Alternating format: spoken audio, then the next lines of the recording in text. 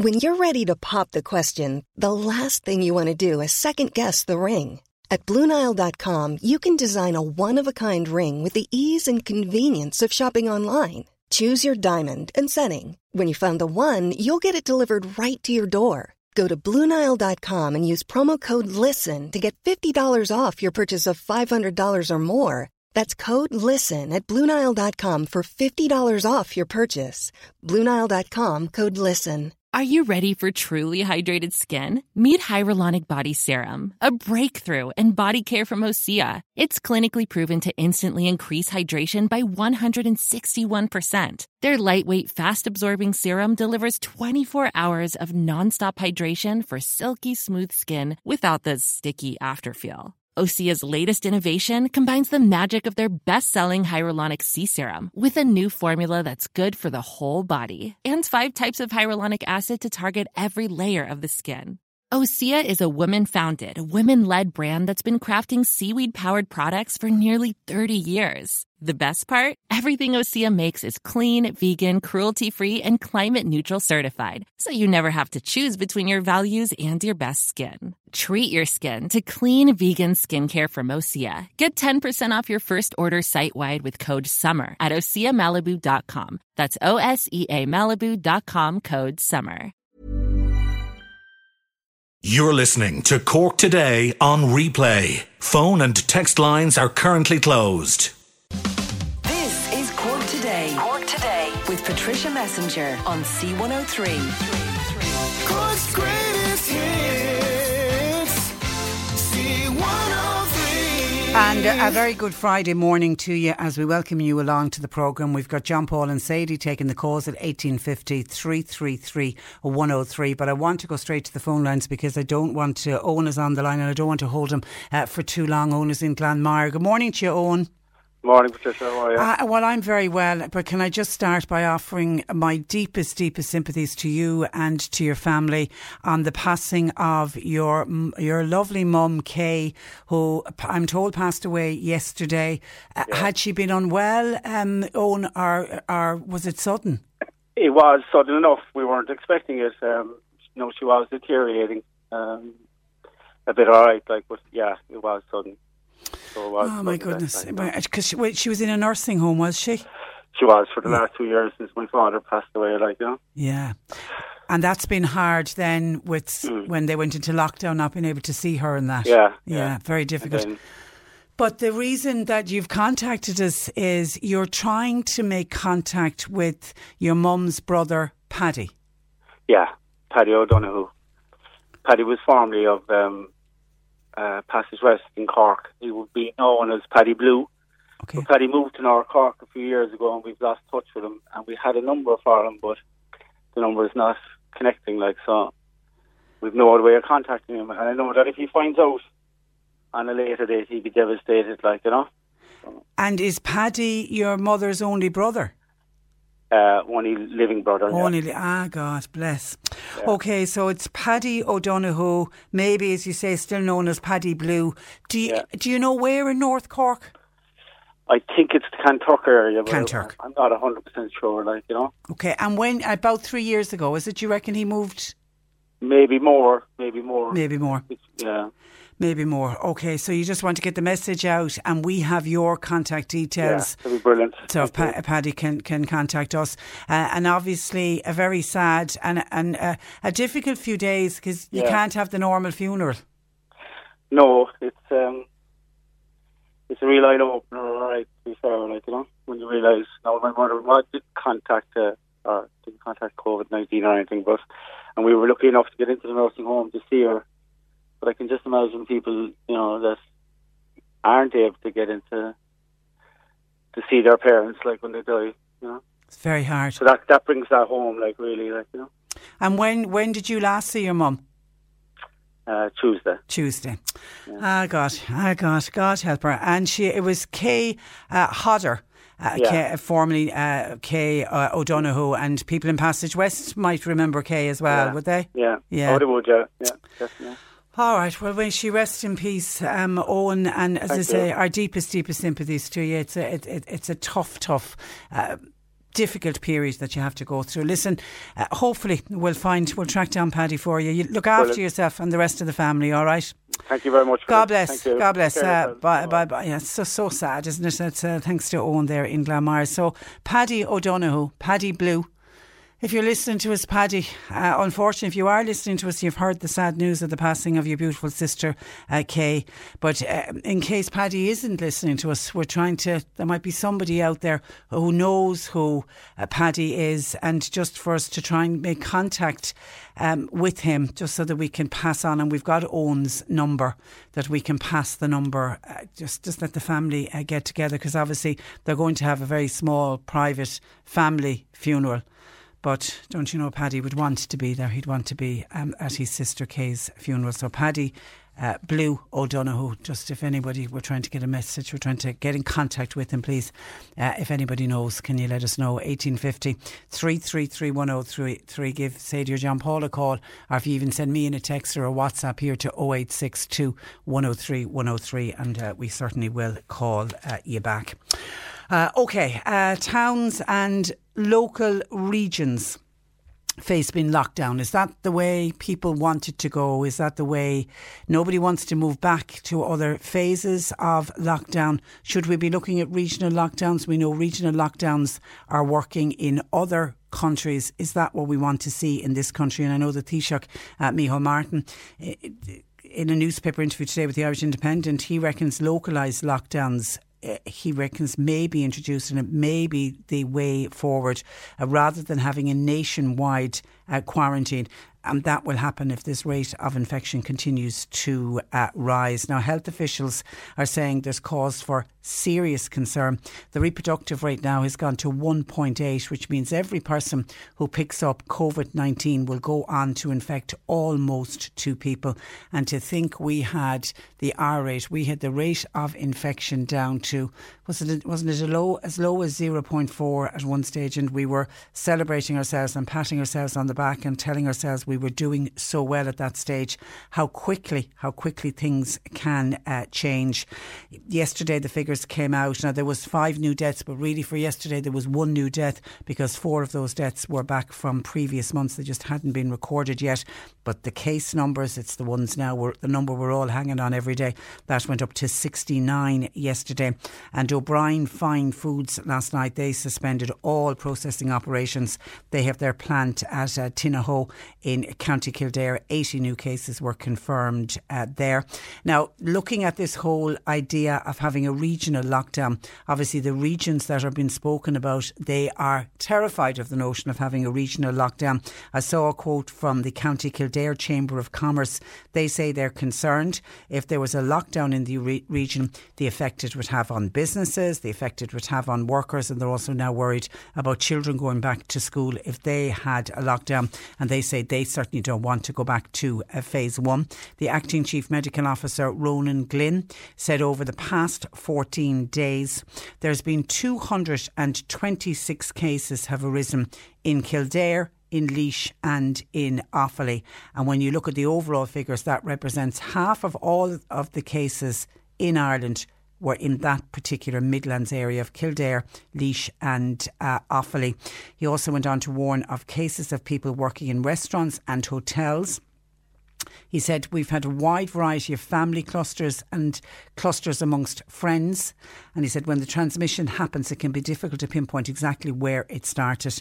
Dr. Glynn said they have not been able to identify if people have been picking up the viruses while out in businesses. He said restaurants, though, are where people come together. And he said we've seen in other countries clusters associated with these kind of settings out in restaurants or out in pubs. And then obviously he was again asked about the reopening of pubs, and he said if you just Google anything to do with COVID-19 and pubs, you'll see numerous places right across the world where pubs have led to clusters and very large clusters of cases. He said that was part of the reason why the country didn't move to phase 4. And looking at that meat plant that I mentioned, O'Brien's Fine Foods facility in Timahoe in County Kildare, where the 80 cases were confirmed. It's interesting to look into how that case came about and how that cluster came about. It seemed one employee presented with symptoms and that was several days ago. So that person went away and got tested. And when that person got tested, they then decided to do larger testing at the plant. So 243 tests were completed. Now, I don't know how many people work in the entire plant, if that is the entire plant. But out of the 243, 80 people were confirmed positive, and none of them had symptoms. They were all at work. It was only one guy had symptoms, but that then led to, OK, let's do a complete testing on this plant and look how many people had no symptoms who would have been out in the community and would have continued to go out into the community. So obviously they're all going to now be isolated for the next 14 days. And do you remember yesterday, a number of people were asking, well, what are the cases for Cork? You know, when we're looking at these Midlands area where half of all the cases over the past 14 days have come out of Kildare, Laois and Offaly, what's been happening here in Cork?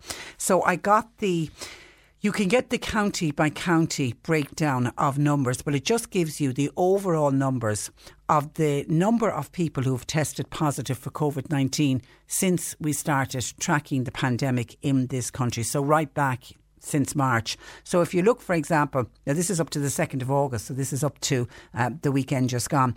We had in total in Cork 1,569 cases. Now, that does not mean that 1,569 people currently have COVID-19 in Cork. That's the number of people who have had it since, when did we start? Was it in March? We started looking at the figures and started identifying people who turned out to be COVID positive. So if you look back at the last 2 months for Cork, that takes a look. We can see then how many cases, how many people were testing positive, and try to work out how many people may still have COVID-19. You would assume that anyone who's tested in the last 14 days positive, that they still have the virus or are coming to the end of it. But if we go back to the 7th of June, we had 1,529 cases. So 7 days later then, there was 4 cases in that week. Go another week up to the 21st of June, there was 2 new cases in that week. Then from that, then the next 7 days up to the 28th of June, that was the week where we had no new cases in Cork. Then up to the 5th of July, the first week in July, there was 7 cases. Second week in July, we had 6 cases across that week. The 19th of July, across that week, we had 9 cases. And then a week later, we had 6 cases. And then the week up to August the 2nd, we had another 6 cases. So if you look back at the last 14 days, so the last week in July into August, there was 12 cases, and then obviously you could possibly add a few more cases from this week, as we know Cork did feature with very low numbers, like 1 and 2 cases each day. So probably at the very most we would be looking at maybe 10-15 cases of COVID-19 that you would say are active in Cork at the moment, but all of those people obviously are self-isolating and they're doing everything that they were told to do, and the people they were in contact would have been contact traced. So yes, we can hand on heart say the figures are low in Cork, but that does not mean in any way that we need to get complacent and that we think just because all of the cases are in the Midlands, sure, we're fine and dandy down here, because as quick as the cases broke out in the Midlands, we could end up in this very same situation here. So we're just asking that question and looking for your thoughts on, do you think regional lockdowns are the way to go? And obviously it's probably easier for us at the moment to be saying, oh yeah, do the regional lockdown at the Midlands, because it's not going to affect us. It would only affect us in that you wouldn't be able to travel to any of those Midland areas. But would we be as quick to say, yeah, let's have a regional lockdown if we were looking at those figures for, say, Cork City and County, and then we would be going to a lockdown that would put us back as far as phase 1. Your thoughts welcomed on that this morning. 1850 333 103. A radio listener, Anne, is saying, Patricia, this virus has not gone away. The whole country needs to be put back to where we were in phase 2, where we were not allowed to travel beyond 20 kilometres of our home. There is way too many people travelling between counties. We will pay for this relaxation in a few weeks' time. Anne says, I've personally witnessed holidaymakers here in West Cork totally relaxing, not taking the responsibility when it comes to hand hygiene, no social distancing going on, and you can openly see people hugging each other. It's so disrespectful to local people. There is way too many holidaymakers in West Cork, particularly during a pandemic. And, you know, I'm slow to criticise the holidaymakers, Anne, that you're talking about, while I take on board your concerns. But, you know, we've been told by everyone, including the people in NPHET, including Dr. Ronan Glynn and all of the other doctors who come out every day, and they're saying to people, well, don't go out of the country, don't leave the country. What they're saying to people is staycation. So they're telling people, and people in West Cork, businesses in West Cork that are relying on tourists, are very welcoming of those very people that you're talking about from all different counties of Ireland. They're very welcoming of them because, you know, they're back up in business and they're trying to keep their businesses going. But that's not taking away from your concerns. And it is for anyone who is living in a tourist area, particularly people who might be medically very vulnerable, or those people over the age of 70 who are really trying to look after themselves. They can get very nervous if they find themselves in a situation where there are a lot of people who are not from the area and they're fearful that people are going to bring COVID-19 into their area. I know, for example, in those 3 counties of Kildare, Laois and Offaly,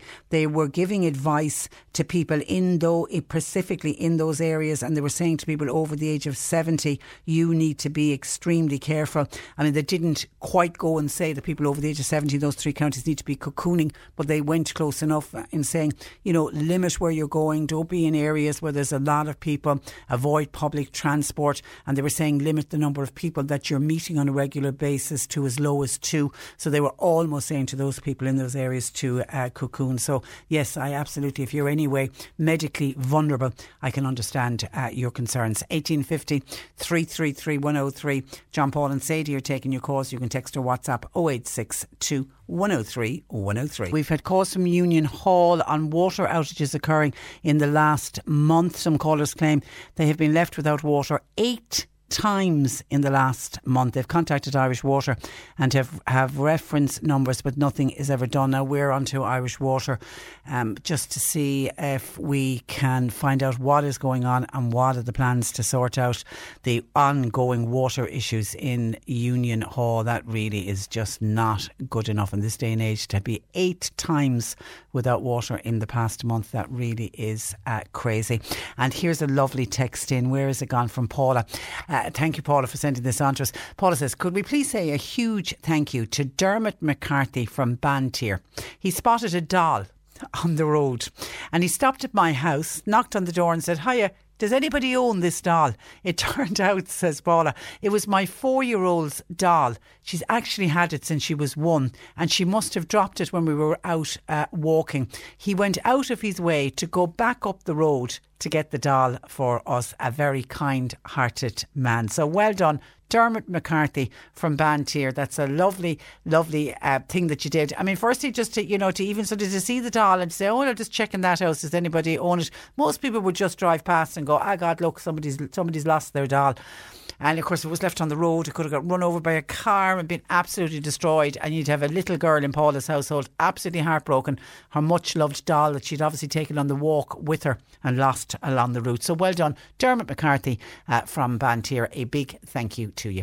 1850 333 103. Lines open. Cork Today on C103. Text or WhatsApp Patricia with your comment. 0862 103 103. Now, many parents will be pleased to hear that the ASTI, the country's largest secondary teachers' trade union, reassured them that schools will reopen at the end of the month. But a policy on wearing face masks is urgently needed. Anne Pickett is the Cork-based president of the ASTI, and Anne joins me. Good morning to you, Anne. Good morning. Now, Anne, firstly, is it all systems go with schools? Are they all frantically getting ready for the reopening at this stage? Yes, there's an awful lot of hard work being done in schools at the moment. They're fixing furniture, they're counting the numbers of students that will fit into every classroom, timetables are being made, and it's a really, really hard work at the moment going on in schools for the principals and management involved. But your belief and your hope is that they will all reopen on time? I would expect so. OK. Now, we heard yesterday, Anne, that third level students will have to wear face masks if they can't stay 2 metres away from each other.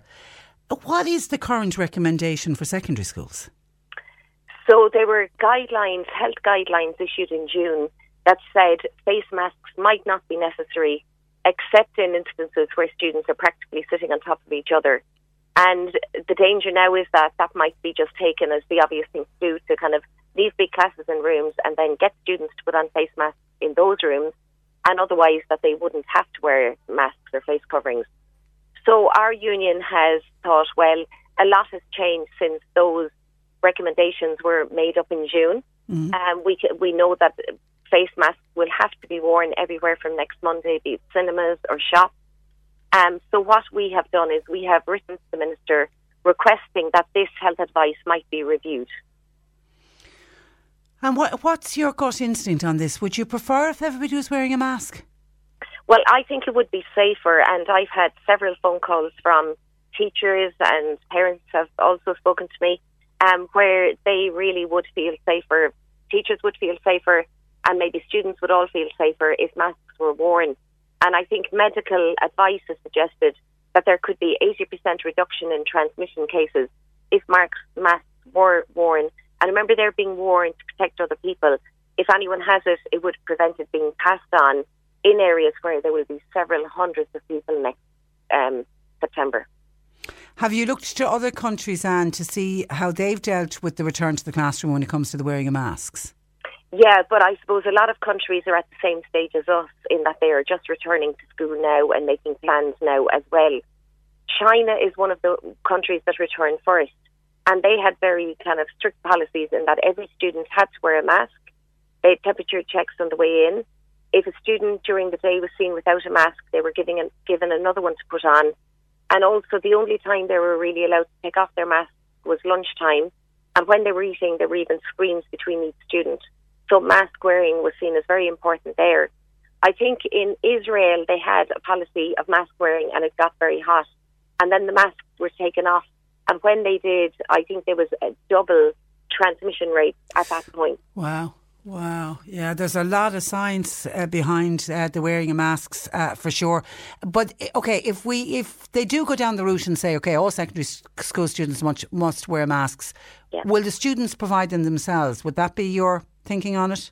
Well, I'm not sure. I know the department has provided a lot of funding for opening of schools, for everything from sanitisers to cleaning. So maybe some of that funding could be used maybe for schools to have some masks. But I would also expect the students at this point have their own masks and might prefer to wear their own rather than anything that they might be given. Yeah. And also it would save a lot of money. But I suppose those masks would have to be safe, and they would have to be washed regularly as well. And with the guidelines, the ones that you have that were issued back in June, does that say anything about teachers wearing a face mask or even a visor? Well, it said that teachers could wear them, but I know most teachers that I'm in contact with will choose to wear, be it a visor or a mask, because they obviously want to feel safe. Studies might have also suggested that they are more vulnerable, depending on their age. And a lot of students in school may not even know that they have symptoms. They might not know that they're carrying a virus, and maybe they could spread it like that. So teachers will want to be extremely safe. Because after all, as well, the students are now meant to be remaining in base classes where possible, and the teachers will be moving from class to class, whereas previously teachers had their own class and the classes came in. So if teachers are moving that much around schools to all different classes, they will have to be safe. Now, teachers will also try and maintain a 2-metre distance where possible in classrooms. Are some of your members nervous about returning to the classroom?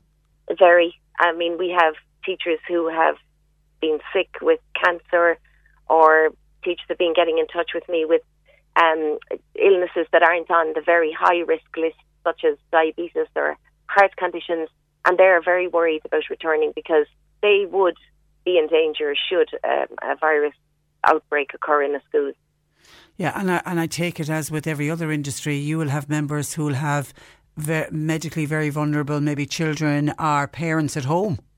Exactly. I've been contacted by several people in that position who have mothers-in-law and fathers perhaps at home that are over 80 that they look after, and they're not so much worried even about getting it themselves. They're really worried about carrying it home. And then I've heard from people who have partners who are pregnant, or even somebody the other day who was talking to me with a small little baby. So everybody has certain issues, and they obviously want to protect themselves, their families, but also teachers are very worried about the students in front of them. They want all their students to be safe, and there are vulnerable students too. And then as well, everybody will go out into the community, so the whole community has to be protected. Are you worried, Anne, that schools, well, please God, all schools will reopen at the end of the month. Are you worried that they could close again if COVID-19 cases rise? Yes, of course I am. And when they open, we want them to remain open. So I suppose any measure that can be taken is welcome. And so there's a lot of work going into providing hand sanitizer in schools and trying to keep people apart. So I suppose a mask is just another little element of that jigsaw, but a very important one. So if we can get it right and try and keep schools open for the whole year if possible and try and prevent any outbreaks, then that would be the ideal situation. That's the goal. That is certainly the goal. And I know you wrote last week to the Education Minister, Norma Foley, looking for this review on public health advice. Have you heard anything back from her yet? Well, the letter has been acknowledged, and I expect there are discussions going on at the moment, but we would expect that we would hear quite soon and people would know where we stand in relation to this issue. And we would certainly hope that our views are going to be considered positively. OK, and finally, the government had promised the appointment of just over 1,000 extra secondary school teachers. Have you any idea on how that recruitment is going? I think probably school principals at the moment are even working out who they will need in what subject areas or what they'll need for substitution if teachers get sick. I know there's concern that it might be difficult to find some teachers and it might be in certain areas, but I think there's effort to consider, maybe even teachers who are job sharing, teachers on career breaks. There are certainly plenty of teachers in schools who don't have full hours, and I would hope in the first instance that their hours could be topped up to give them extra work for the year. It might all work out hopefully, and that we will have enough teachers per school. Okay. But again, there are issues like unequal pay, huge workloads that have to be addressed from previously. And if they were addressed, we might actually have more teachers in the country at the moment. Yeah, we might attract some of the ones that we lost to overseas.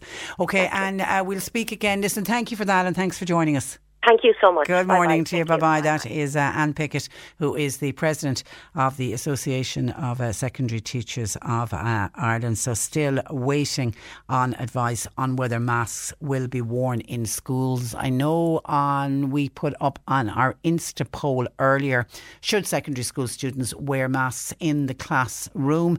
And I don't know if this is the final result or not that's in, or it's still ongoing. 60% of people who voted on the Insta poll said yes, secondary school students should wear masks, and 40% are, it's the final results, thanks John Paul, 40% are saying no, so slightly more in favour of wearing masks in the classroom than who are against it. It's just, it would be...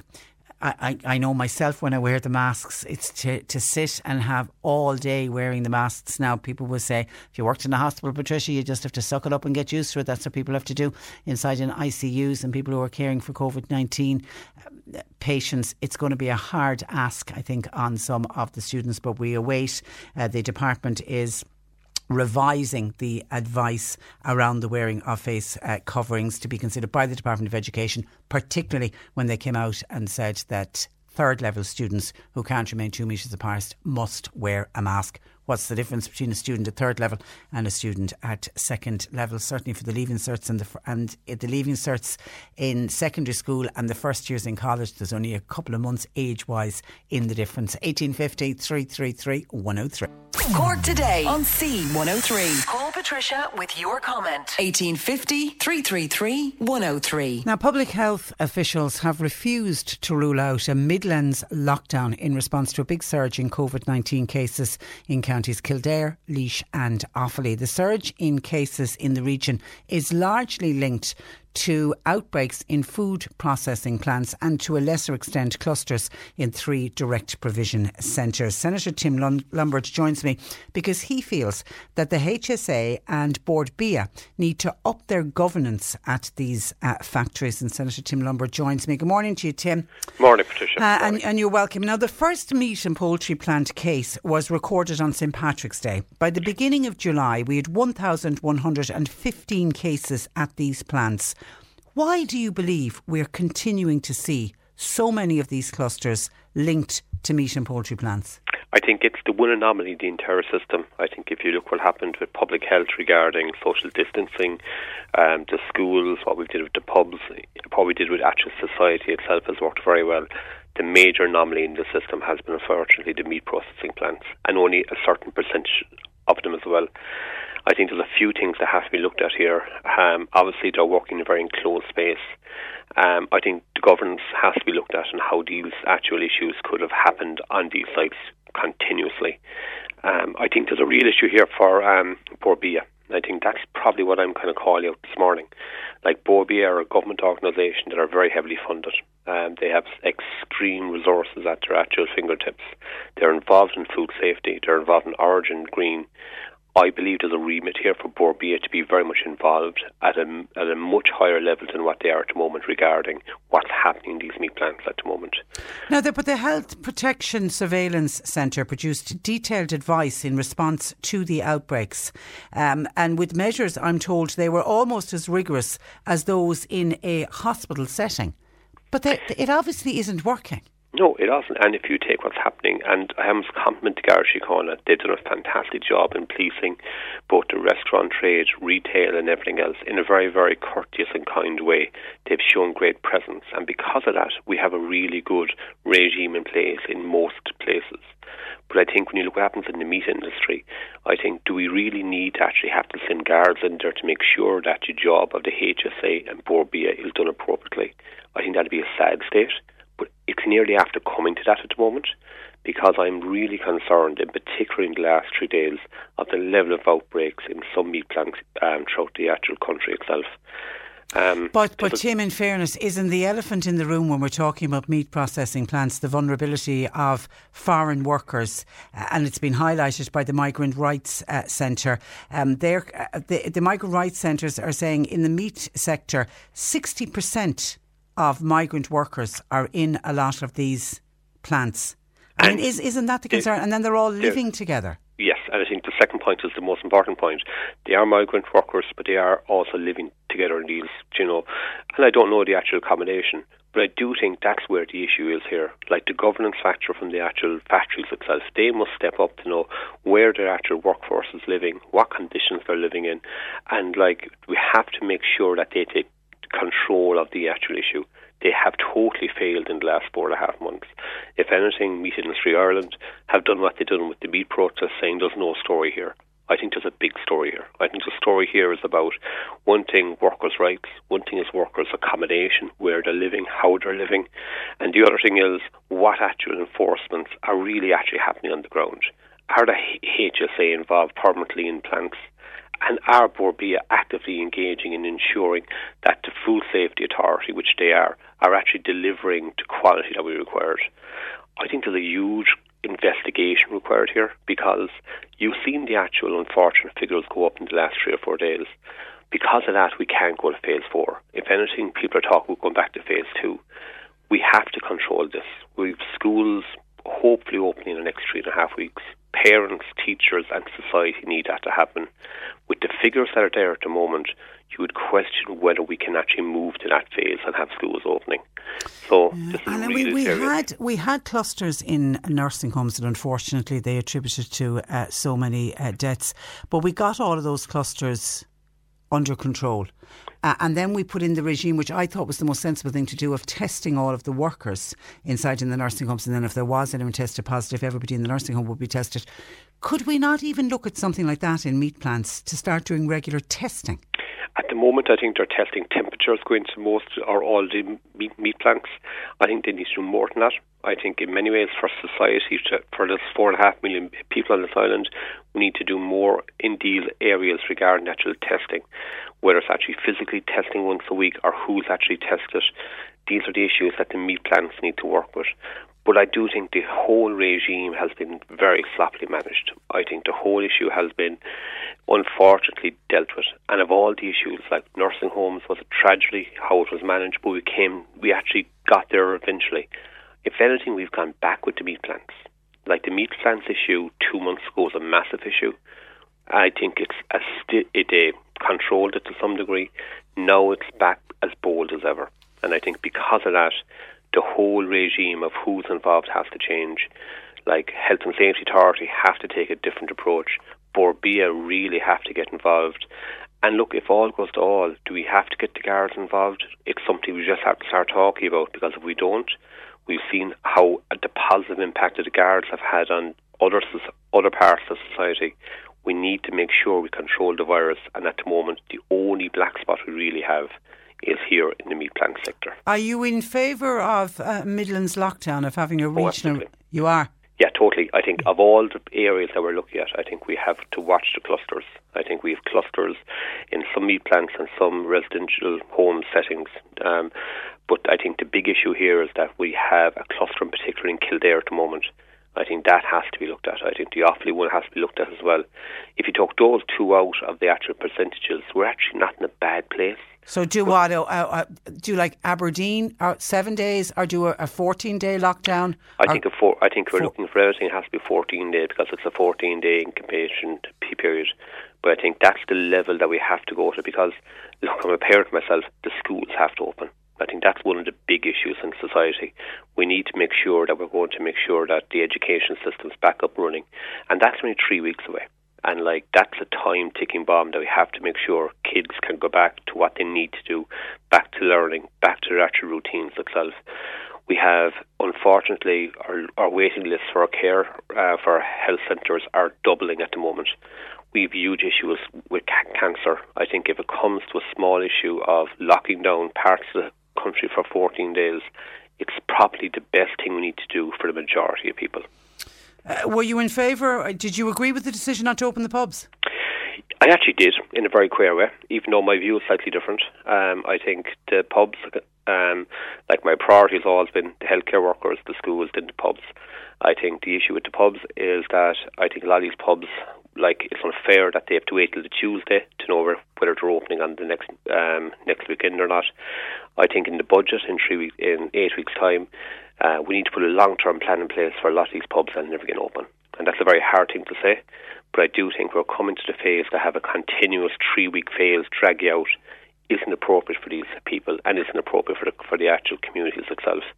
Going forward, I don't know when these pubs are going to open. They might open for September, they might not open till next September, 12 months. I think there has to be a long-term scheme put in place so these publicans and their staff can have some assurance of how they can actually survive in these periods. The last 3 weeks, or just extending it for 3 weeks, just doesn't work for me. It just doesn't. Okay, all right, Tim, we leave it there. Listen, thank you for that, and thanks for joining us. Good morning to you. That is Fine Gael, Senator Tim Lombard. 1850 333 103. We've got John Paul and Sadie taking your calls. Text or WhatsApp 0862 103 103. Anybody help out Tim in Mallow, who has contacted us. He's looking for help, please, to remove a bee's nest that is in his cavity wall. He doesn't want to harm them, but he's worried about them, and he's worried that they'll end up getting into the house. So we're looking for a beekeeper, please, in the Mallow area. Normally, whenever we call out cases like this, we'll find a local beekeeper who'll be only too happy to come along take the nest of bees away and get rid of them for Tim. So if anybody can help us, please, a beekeeper in the Mallow area, and we can pass on your details or pass on Tim's details to you and let the 2E sort it out. So if anybody can help us with that, John Paul and Sadie taking your calls 1850 333 103. Lots of texts and WhatsApps coming in as well to 0862 103 103. This is Cork Today. Cork Today with Patricia Messenger on C103. Cork's greatest hits. C103. Looking for a beekeeper for Tim in Mallow, who has discovered a hive of bees in a cavity of his house, and that's prompted Noreen to contact us. She's got a problem with ants in her house. I'm looking for help, please. Any recommendations on how to stop ants coming into the house? God, we haven't covered ants on the programme in quite some time. I remember a number of years ago we were always talking about a product called Nip-On. And it was a liquid product. I'm sure it was Peter Dowdall was recommending it at the time.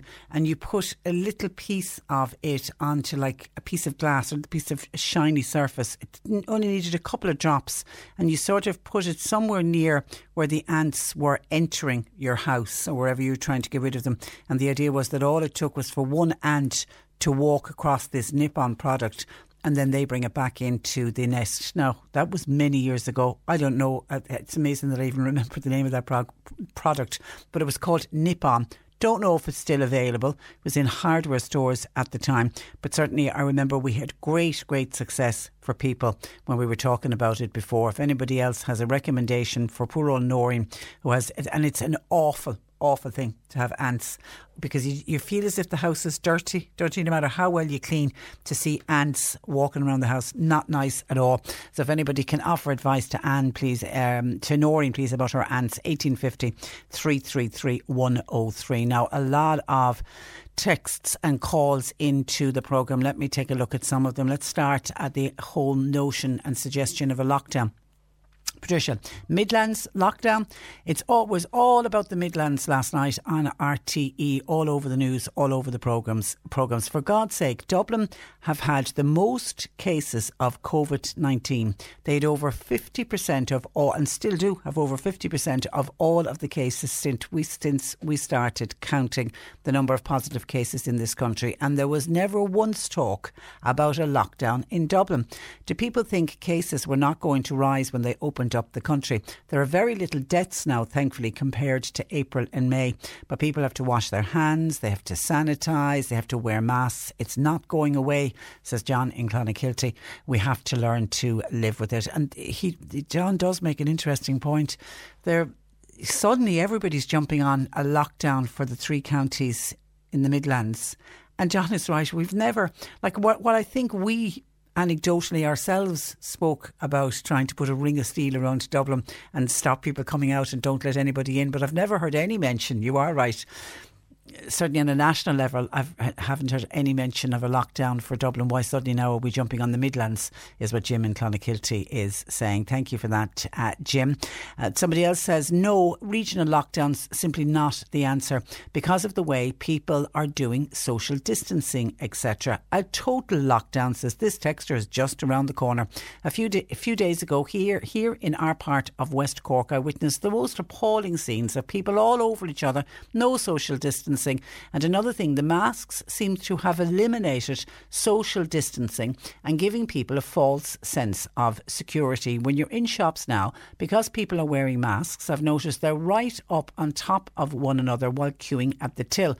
And then we get dirty looks like, why are you people making us wait? Obviously this person works in retail. So yes, Patricia, the careless people are very much out there. They're all over the place.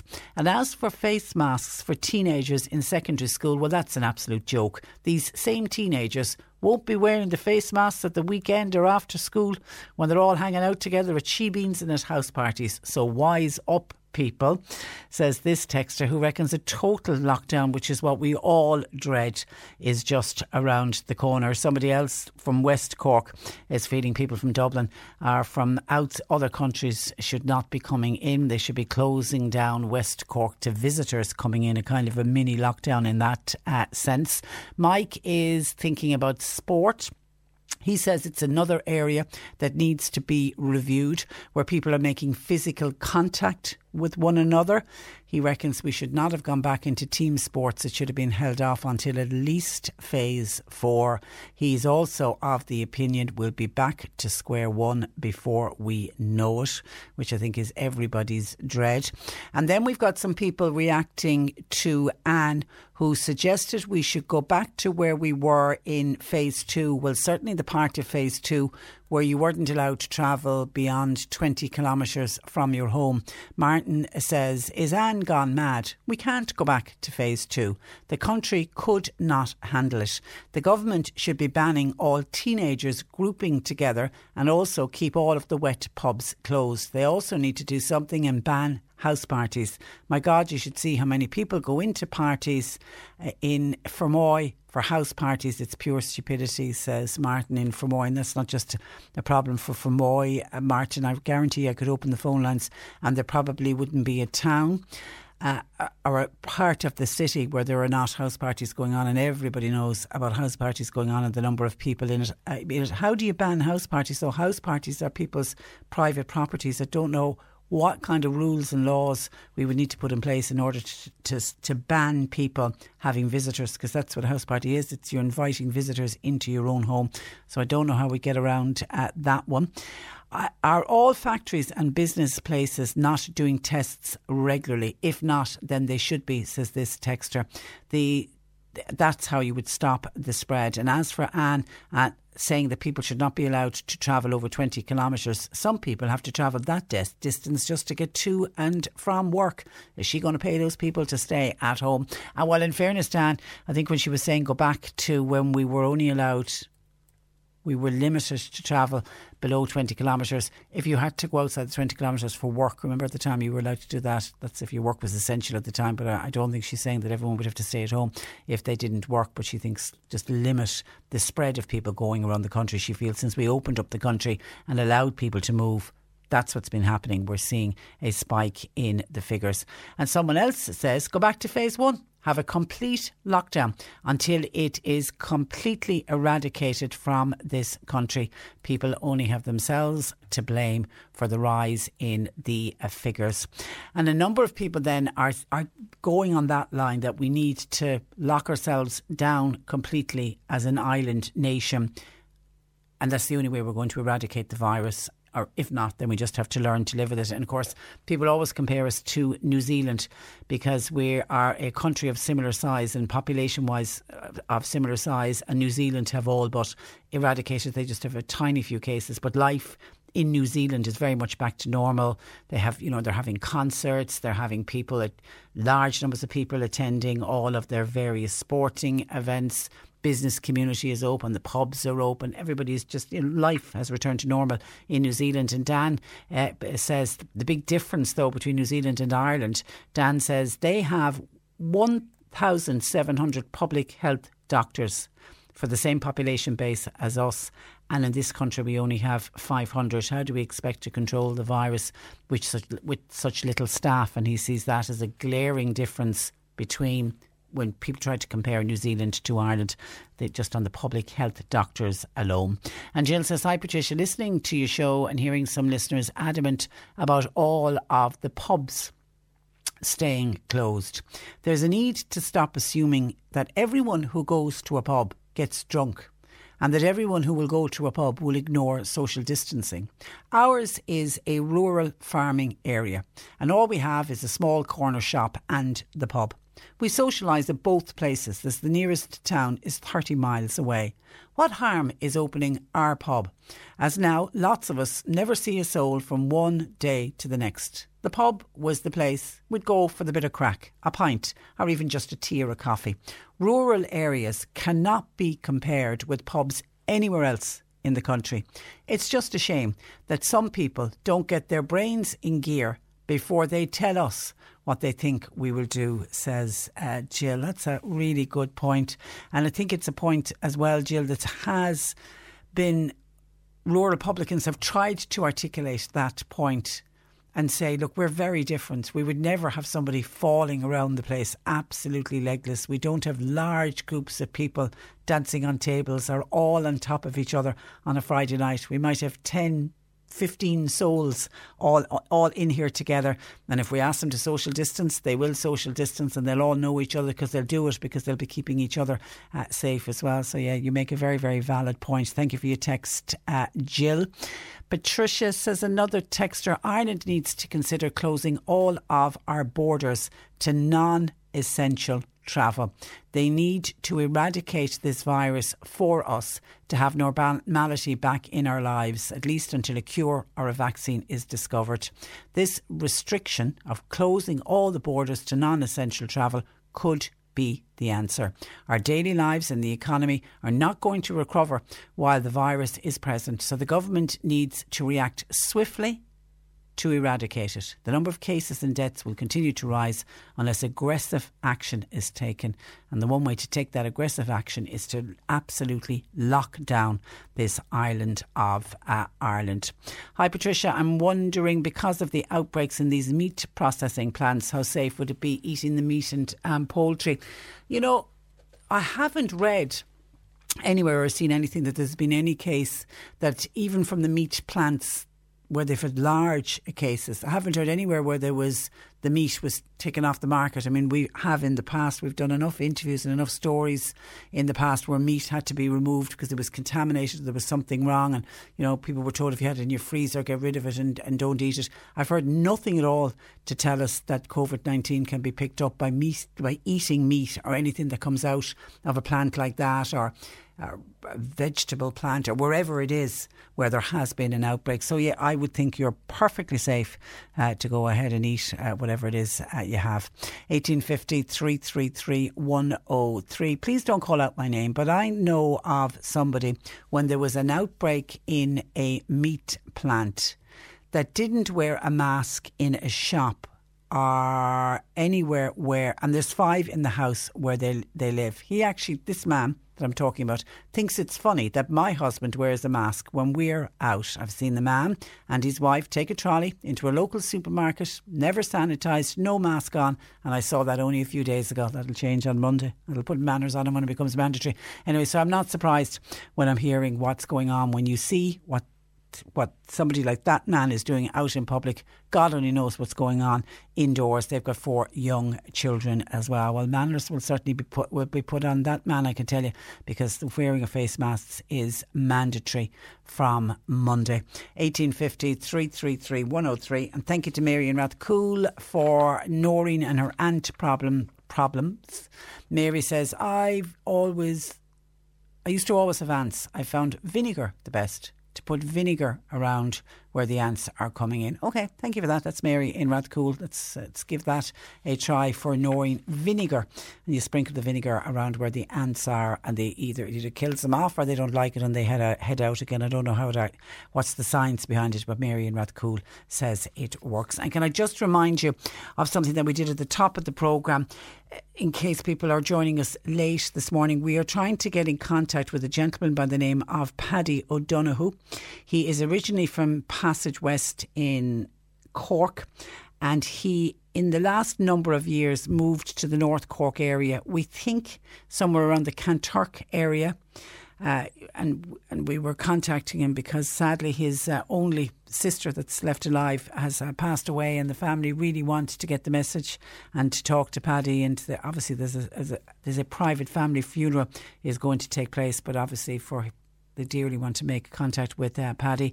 He is known also as Paddy Blue O'Donoghue, somewhere in the North Cork area, we think around the Kanturk area, and the family unfortunately have lost contact with him over the last couple of years. They had a phone number for him, but unfortunately it's no longer in service. So if that rings a bell with anyone, if anybody thinks they know Paddy Blue O'Donoghue, originally from Passage West, living in North Cork, possibly the Kanturk area, for the last maybe 3 to 5 years, could you contact us please? 1850 333 103, or you can text or WhatsApp 0862 103 103. C103 Jobs.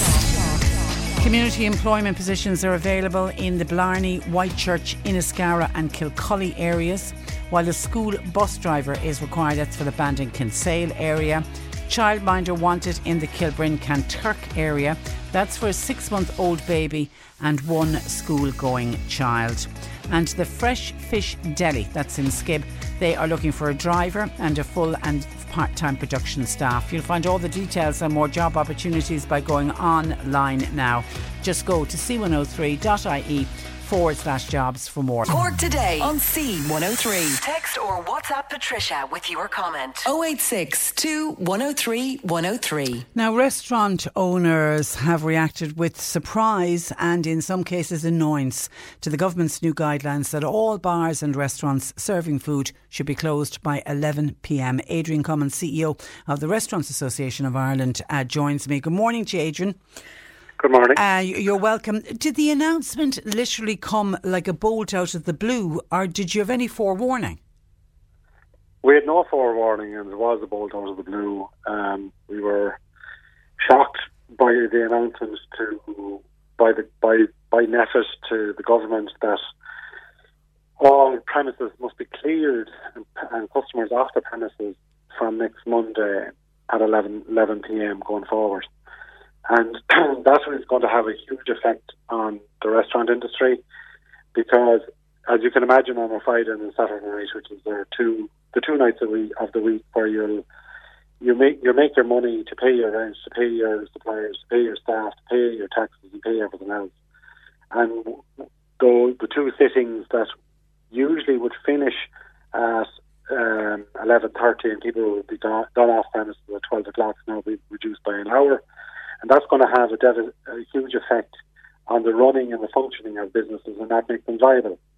So we're now sought a meeting with the Taoiseach to explain the rationale around this, because the following day or the following morning, the Minister for Health said that restaurants weren't contributing to the coronavirus cases popping up around the country.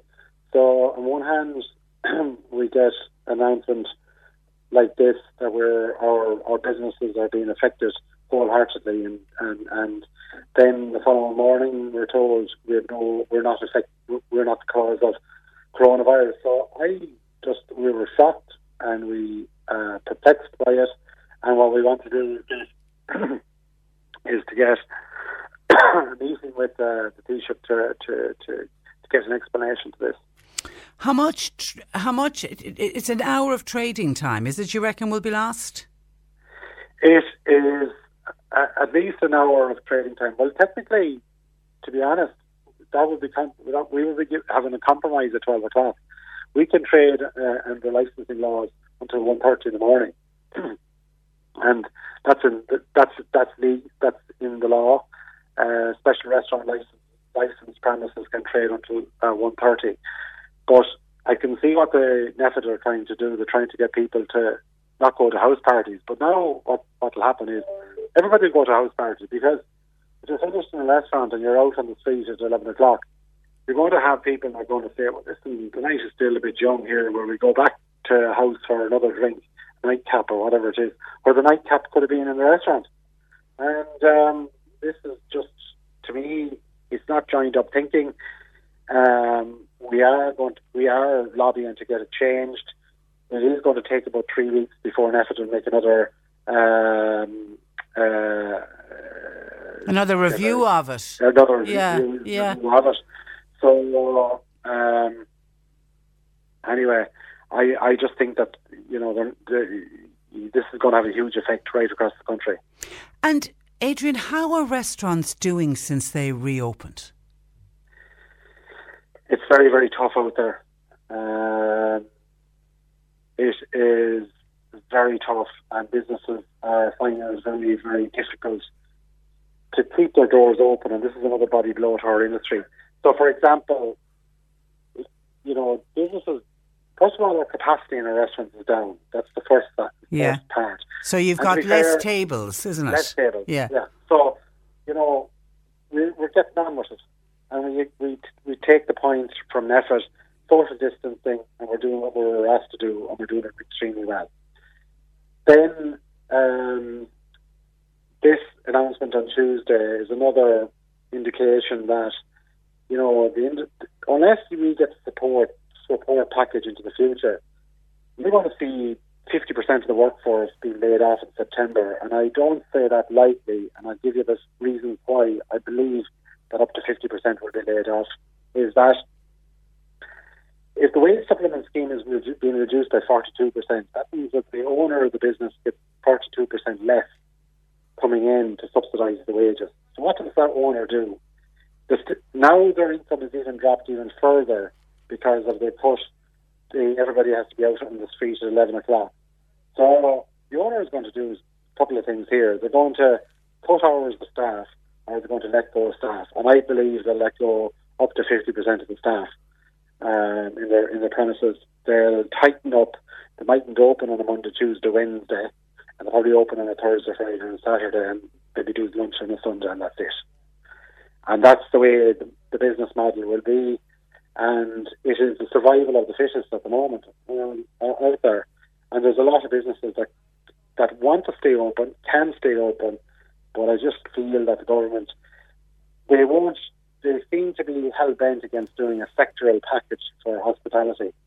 And what I mean a sectoral package is, the farmers got a sectoral package of 50 million specifically for beef farmers, which was around COVID. But the government won't do a sectoral package for hospitality. So the sectoral package should be a reduction in the VAT rate, maintaining the wage supplement scheme until next March. Next March is always the start of the tourism season, and give us that amount of time to see how our industry is going during the winter time, because it's going to be a long, hard, bleak winter for a lot of businesses across this country. And we've unfortunately and sadly already some restaurants never reopened. They made the decision even before the date came for restaurants to reopen. They realised it just wouldn't be financially viable. Listening to you this morning, Adrian, we could lose a lot more restaurants. You will lose a lot more restaurants, unfortunately, because the aid package isn't there that's sufficient to keep their doors open.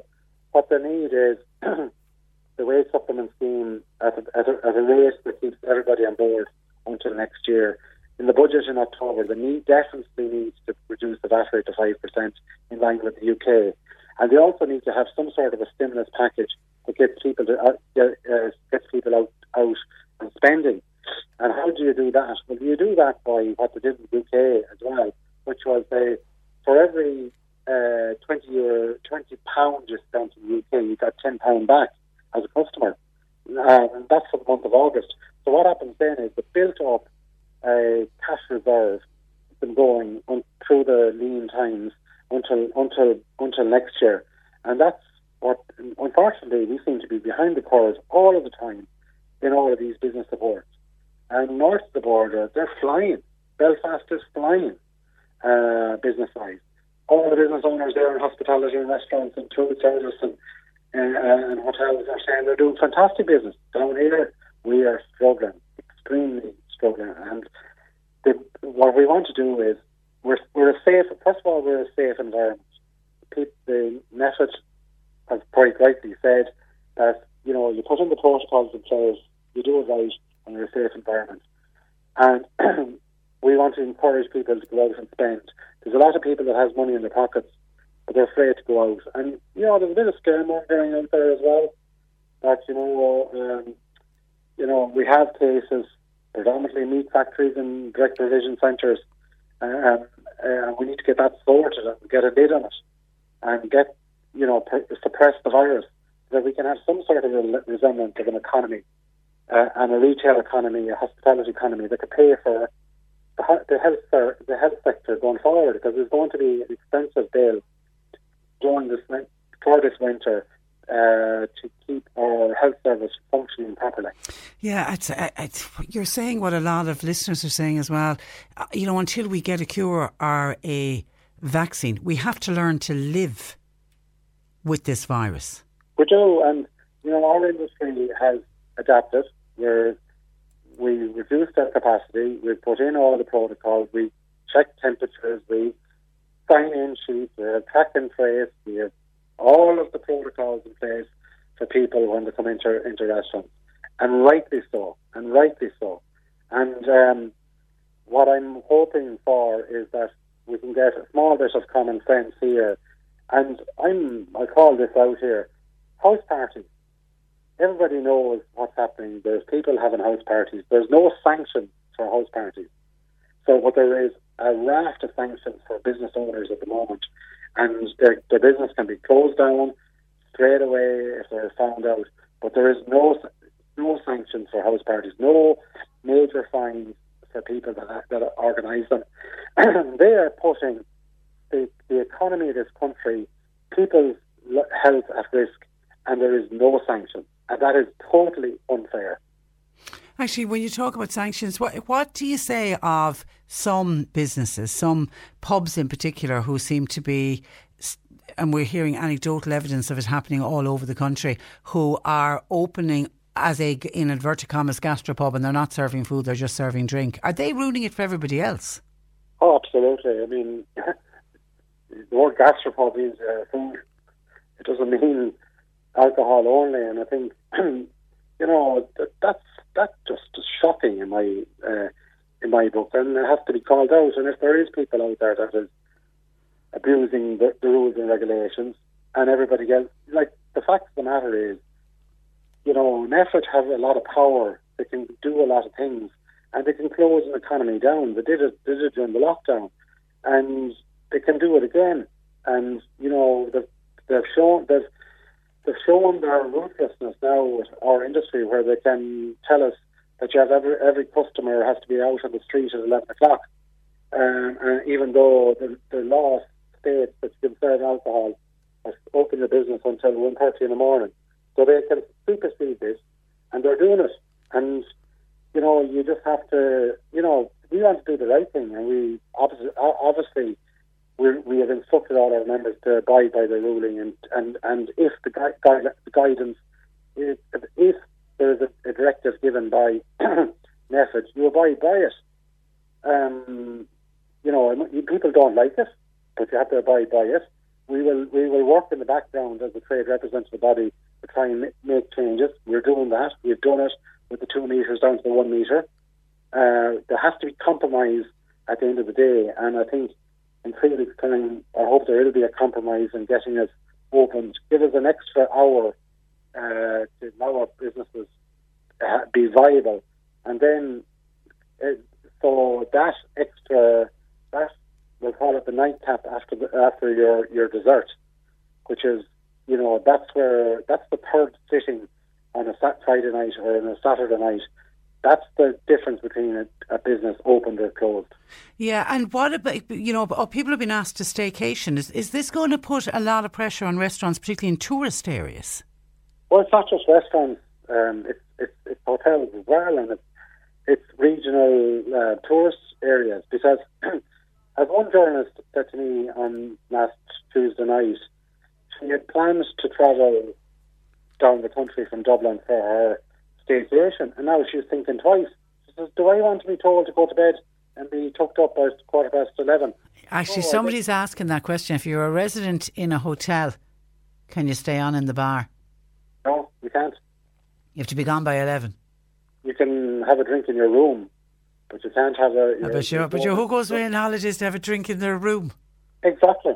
And what I'm saying to you is, this is about compromise here, and this is about having common sense, and everybody doing the right thing. But some people have ruined it for others. There's no point in... it has to be called out. There are some businesses out there that has ruined it for everybody. Oh, and just very finally, Adrian, how did you feel about the decision not to open the so-called wet pubs? We've been very open and honest about this.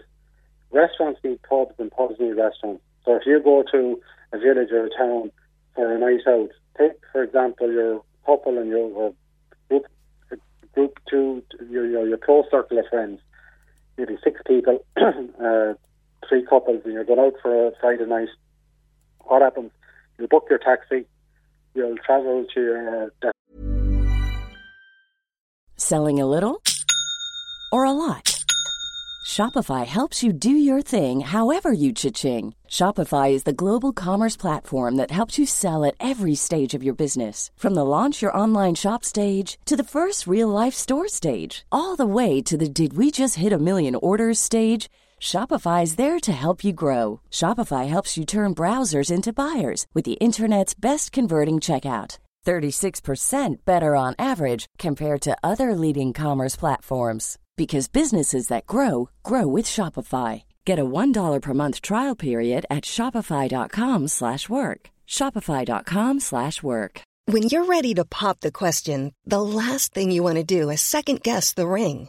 At BlueNile.com, you can design a one-of-a-kind ring with the ease and convenience of shopping online. Choose your diamond and setting. When you find the one, you'll get it delivered right to your door. Go to BlueNile.com and use promo code LISTEN to get $50 off your purchase of $500 or more. That's code LISTEN at BlueNile.com for $50 off your purchase. BlueNile.com, code LISTEN. Planning for your next trip? Elevate your travel style with Quince. Quince has all the jet-setting essentials you'll want for your next getaway, like European linen, premium luggage options, buttery soft Italian leather bags, and so much more. And it's all priced at 50 to 80% less than similar brands. Plus, Quince only works with factories that use safe and ethical manufacturing practices. Pack your bags with high-quality essentials you'll be wearing for vacations to come with Quince. Go to quince.com/trip for free shipping and 365-day returns. Destination, you probably will you'll go to, and let's take a normal, pre-COVID, you would have had a pre-drink in a local bar. You would have gone one drink in a local bar, then you would go into the restaurant, have your meal, and then you would move from the restaurant to a final nightcap or a drink in a bar, and you go home after that. That's the normal. That's what most people would do. Yeah. And they'll be home at closing time is whatever time. They'll be home at 12:30, 1 o'clock in the morning. Depends on babysitters and all of that as well. But that's what normal people would do.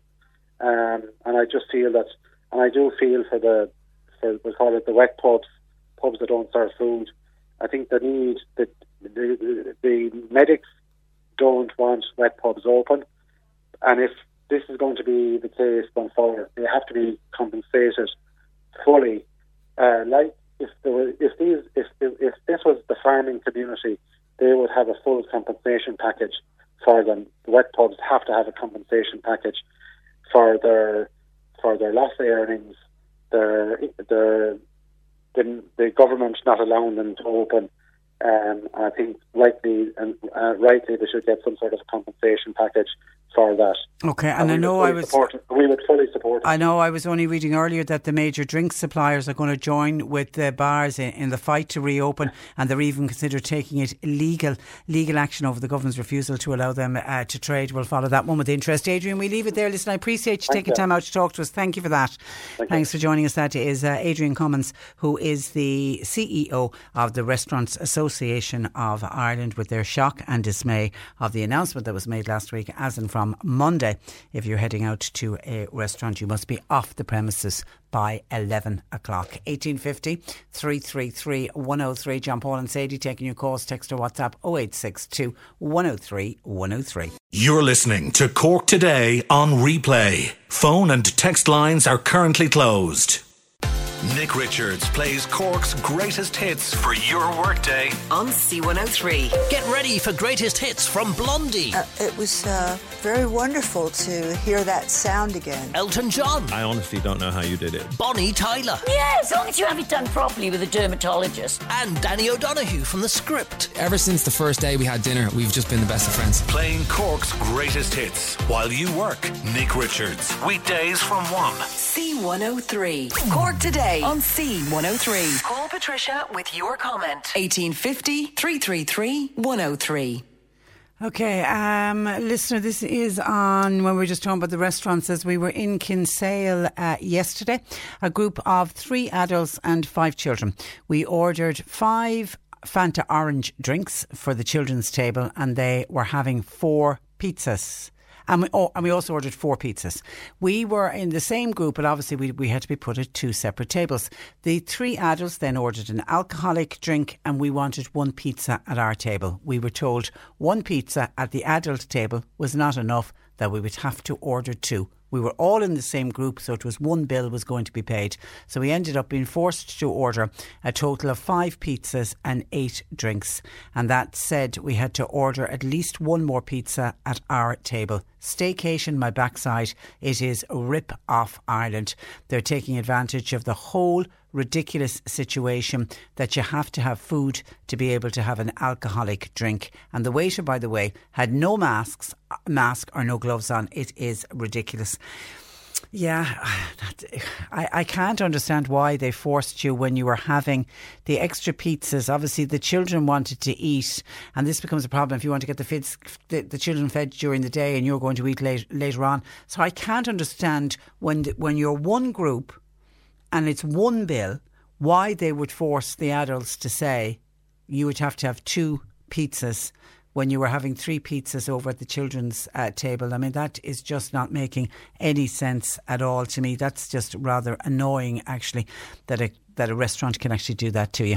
1850 333 103. Now, after nearly 5 months, families with children and adults with disabilities can see light at the end of the tunnel with news that St Joseph's Foundation in Charleville is planning to resume services in the last week in August. Joining me, CEO Noreen Ryan, and in just a moment I'll be talking with the outgoing chairman of St Joseph's Foundation, Eamon McCarthy, but Noreen Ryan joins me first. Good morning to you, Noreen. Good morning, Patricia. You're welcome. Now, how different will the service look, Noreen, when you reopen? Patricia, it will look very different. We have to follow all public health guidelines and try and ensure as much as possible the safety of everybody that comes back to our service. So to do that, we have to look at smaller numbers in groups. And I suppose really what I'd be saying is we're setting up a kind of a hub system. Which means that when people come into a group, they will stay in that group and the same staff will work with them so that it protects that little group together. Yeah, it's a little bit like when they talk about the pods inside in the creches and the schools. Exactly. Yeah, exactly. Okay. Same kind of a system. There will be a lot of training required for our people when they come back because the infection control piece is going to be very important. And the social distancing is going to be very important. So we need to do some work with every single person that comes back to us to do some training with them and help them understand why this has to happen. Will that be hard with some of your service users, Noreen? Patricia, I'd say it possibly will.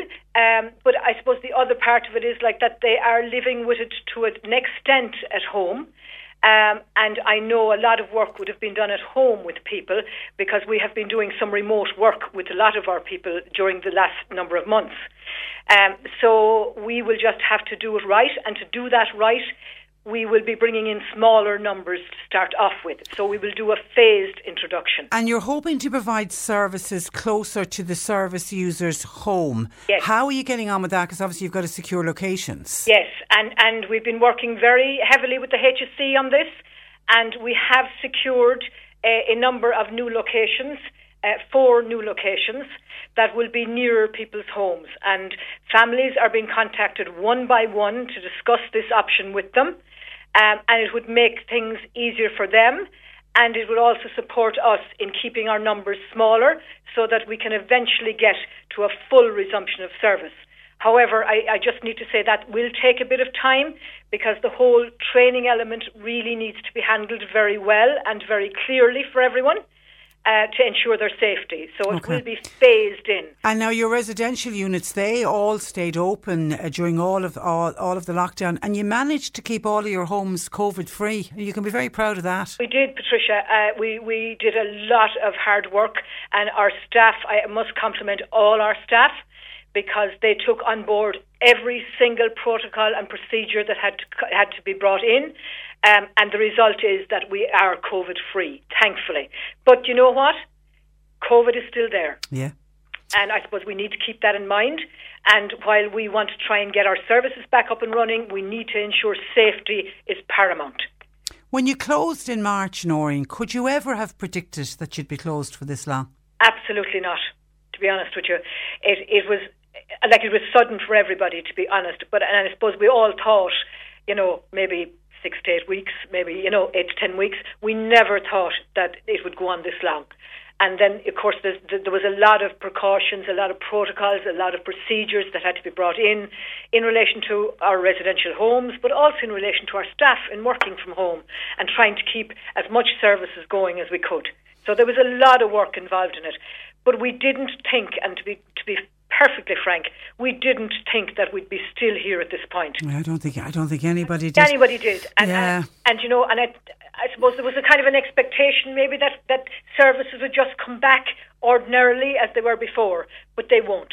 And I think people need to be very clear that while we will be resuming, it will look very, very different. OK, you've got Eamon McCarthy with you there, Noreen, if you could put on Eamon. And thank you for that.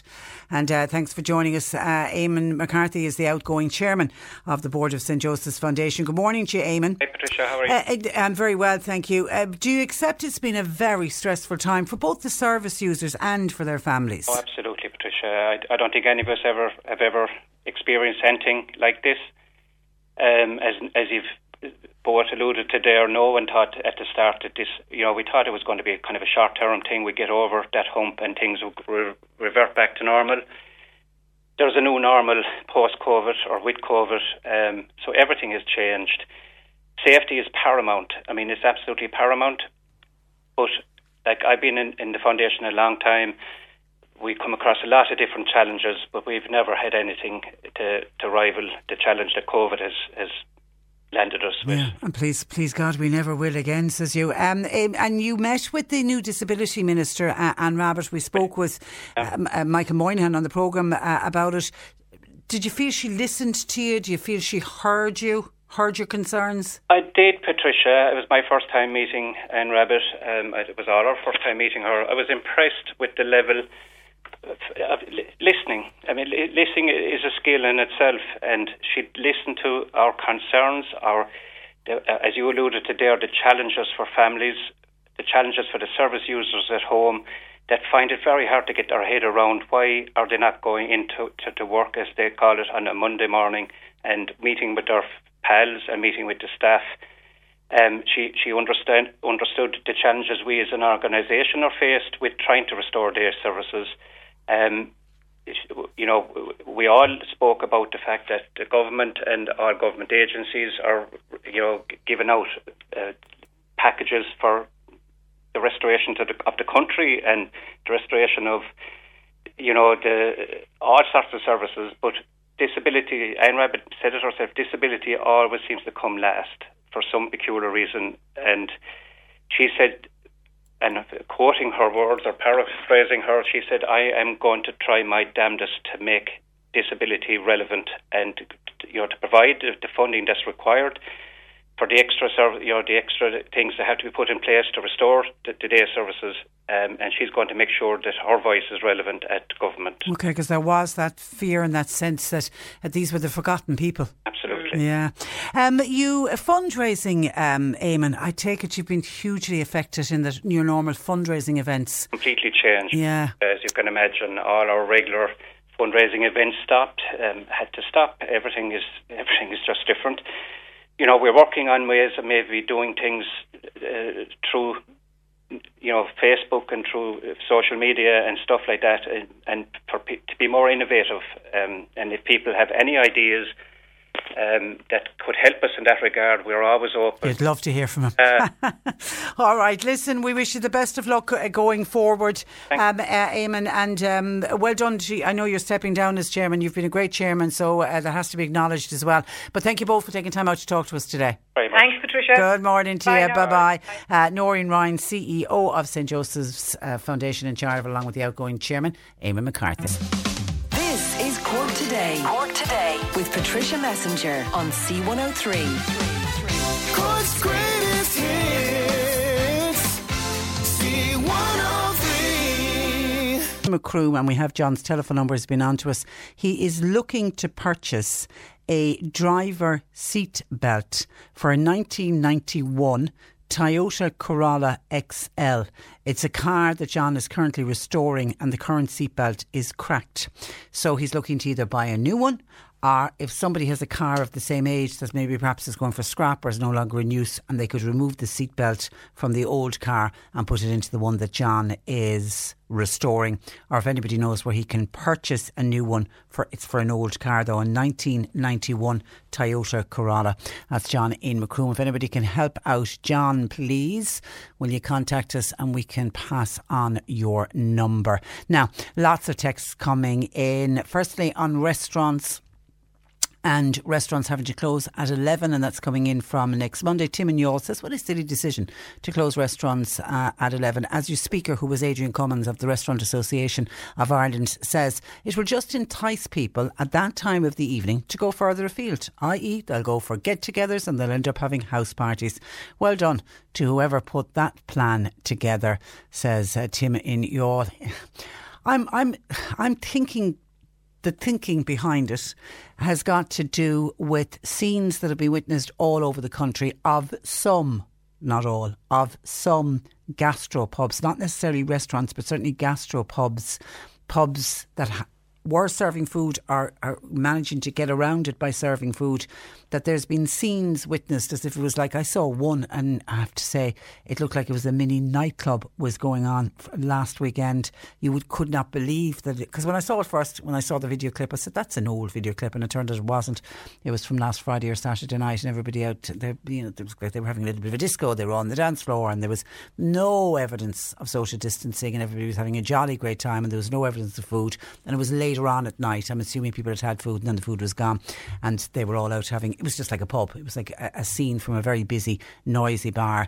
And I suppose NEFRT have been hearing about that, the government have been hearing about that, and that's why I think they're trying to clamp down and say, you know, because a small cohort of people are doing it and because a small cohort are allowing it to happen, everyone's going to have to suffer and everyone's going to have to be out of restaurants by 11 o'clock. Some restaurants are saying it's not going to affect them because their last service, their last covers on their table is at 9 o'clock and the people at 9 would be gone by 11 anyway. But it is for restaurants.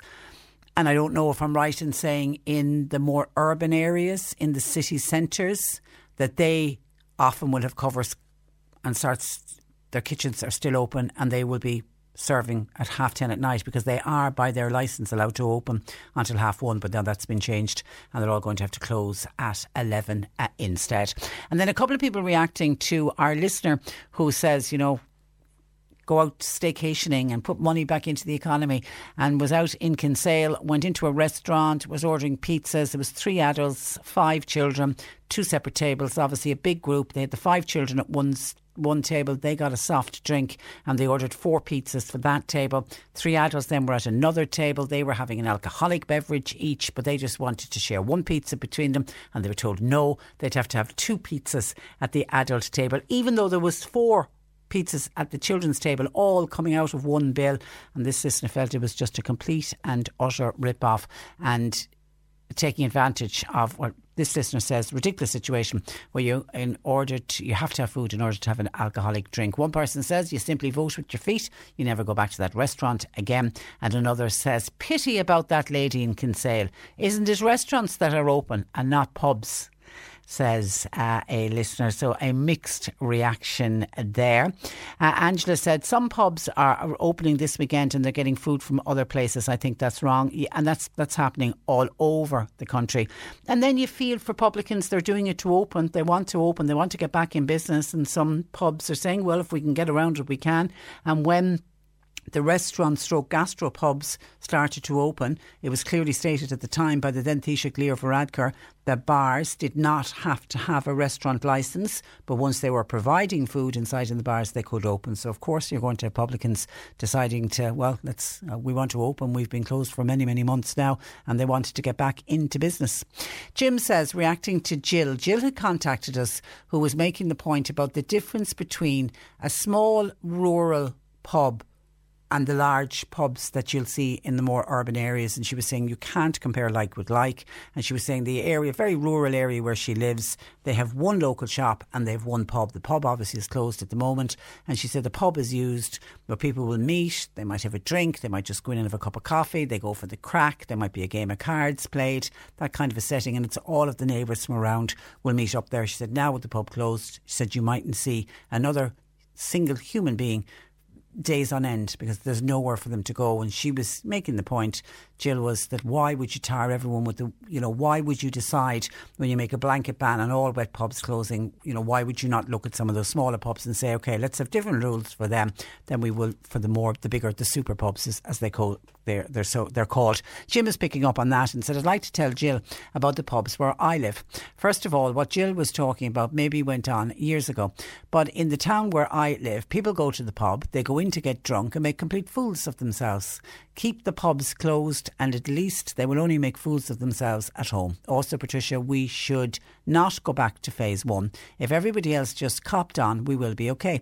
Hopefully we will have a vaccine early next year or sooner, and then it will become like normal flu. You just get your vaccine once we have that vaccine. People need to calm down and not to be getting ahead of themselves, says Jim. Thank you, Jim.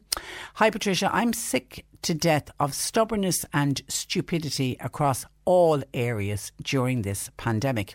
There's an old lady who goes to our local church. She refuses to wear a mask. Now, she's old and perhaps she's got good reason, maybe health reasons for not wearing one. But she also refuses point blank to sanitise her hands going in and going out of the church. She doesn't walk too well, and because of that, she's constantly touching surfaces and walls for support. She's a very stubborn old lady, and no one has the nerve to confront her. I'm now very tempted to have a go. Do you think I should? Politeness is one thing, but we're talking about people's life here. Ooh, yeah, should you confront her? Let me think about this. A stubborn elderly person, and we all know that you can get stubborn older people. You can get stubborn young people as well, but you can get some elderly people, and maybe we'll all go down that route. Then we'll get to an age where we'll think, well, to hell, we can say and do what we like now, and no one's going to confront us and nobody's going to tell me what to do. And I'm sure that's the thinking behind this elderly woman who won't hand sanitise her hands. Would I confront her? You'd be very brave to confront her. You don't have to say politeness is one thing, but we're talking about people's lives here. You could do it in a polite way and maybe try to interact with her, certainly on the hand sanitising, and keep your 2 metres and have your mask on and all of that. You can't force her to wear the mask, even though it'll be interesting for Monday when she walks into a shop. If she doesn't have a mask on, will she be confronted by it or not? And if there's some issue that she can't wear a mask for breathing difficulties, then you could suggest the face visor to her. But you'd be very brave to do it. If you could do it in a nice, polite way. I don't know what kind of response you're going to get. If she is as stubborn as you are describing her to be, she may very well absolutely take the head off you and you might get nowhere. But maybe it's worth a try. Maybe nobody else has explained to her the importance of hand sanitising, even though she'd want to be living on Mars, not to know we all need to be washing our hands and keeping our hands clean. But maybe have a go, but be prepared that she may turn on you. She may not listen at all to anything that you may say, and she may think that you're just being a nosy busybody. But we'll see what other listeners feel. Should our listener here, in a very polite, nice, mannerly way, speak to this elderly lady who's inside in the church every day, won't hand sanitise, and because her walking isn't too good, touching all of the surfaces, which is then, if she has the virus on her hand, she's liable to pass it on to other people. But I would more worry if she's that elderly and that unsteady on her feet. She's at risk of picking up the virus herself if somebody else has gone in ahead of her and hasn't hand sanitised properly and is equally touching all of the surface. She doesn't know anything. She doesn't know what's on the surfaces she's actually touching. So I'd be worried about her leaving the church and not hand sanitising. Your thoughts with words of advice for our listener there, please. Should she confront this stubborn elderly lady inside in the church? 1850 333 103. John in Blackpool says, hi Patricia, Neffet advice to the government was not to go on summer recess, but they ignored that advice. I cannot understand that. Did Neffen advise that, not to go? I remember one of them saying maybe a 2-week holiday was enough and not the 6 weeks. Anyway, John reckons they did advise them not to go on summer recess, but they went anyway. Mick says, the danger, Patricia, this is on the argument of why not open the rural pubs and leave the larger ones closed. If you open rural pubs, do you know what will happen, says Mick? People will travel from outside just to get a drink. They'll all head to the rural pub, and then you could have a bit of a problem with those rural pubs instead. Another listener says, does any person over the age of 70 go to a house party? No, they don't. Will you give us a break, please? We are minding ourselves since the start, and all the focus seems to be on older people. Even though I don't know, I think of late the spotlight is definitely going on younger people for the spread of the virus. I don't think anybody's blaming older people for the spread of the virus. The only reason there has been a focus on older people is to protect older people. I don't think anyone's pointing the finger of blame on the spread of the virus for sure. And you are right, older people have been great. And they have to be great because they have to protect themselves, because they are the ones most at risk of ending up in hospital if, God forbid, they pick up COVID-19. And someone else says, bring in big fines, do it through legislation, and then people might adhere to the guidelines. Hit them where it hurts. Hit them in the pockets. And a final one here in this list of texts on COVID. I can't wear a mask, but I have a balaclava. I have the mouthpiece stitched together, so I'll be wearing that. Yeah, that'll be fine. It's any kind of a face covering. They don't specifically say a face mask. It's a face covering. That's why a visor will do as well. But a scarf will do, a balaclava will do. Yeah, you'll be absolutely fine with that. And Mary in Newmarket says, hi Patricia, I heard the woman who was on about the ants in her house. You might ask your listeners, when you're looking for a suggestion about the ants, if anyone has any suggestion on how to get rid of slugs. They're at my back door. Some nights there could be 10 or 20 of them. They're disgusting.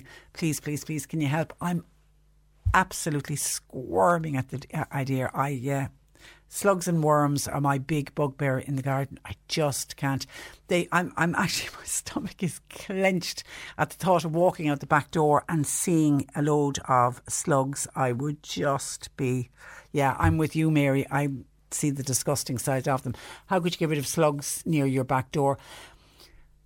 One that I would think of that if we'd Peter Dowdall on and they were in your garden and they were eating some of your plants would be a beer trap, and that's where you get... Now, I can't do this because you end up with the slugs inside in the beer trap. You get like a container, like a plastic container, and you put beer into it and they're attracted to the beer, and according to Peter Dowdall, they die a very happy death.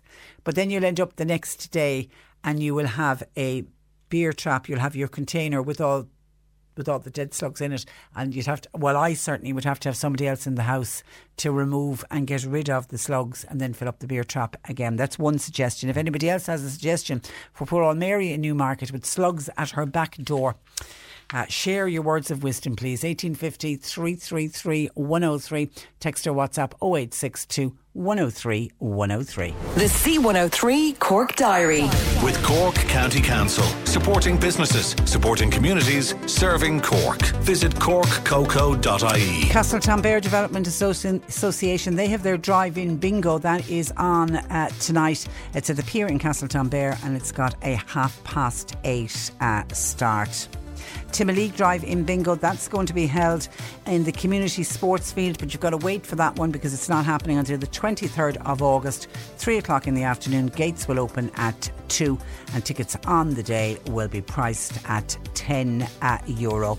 And a reminder that Scruffy's Pet Shop in Dunmanway, they're still looking for volunteers to pose with their pets for their 2021 Naked Calendar.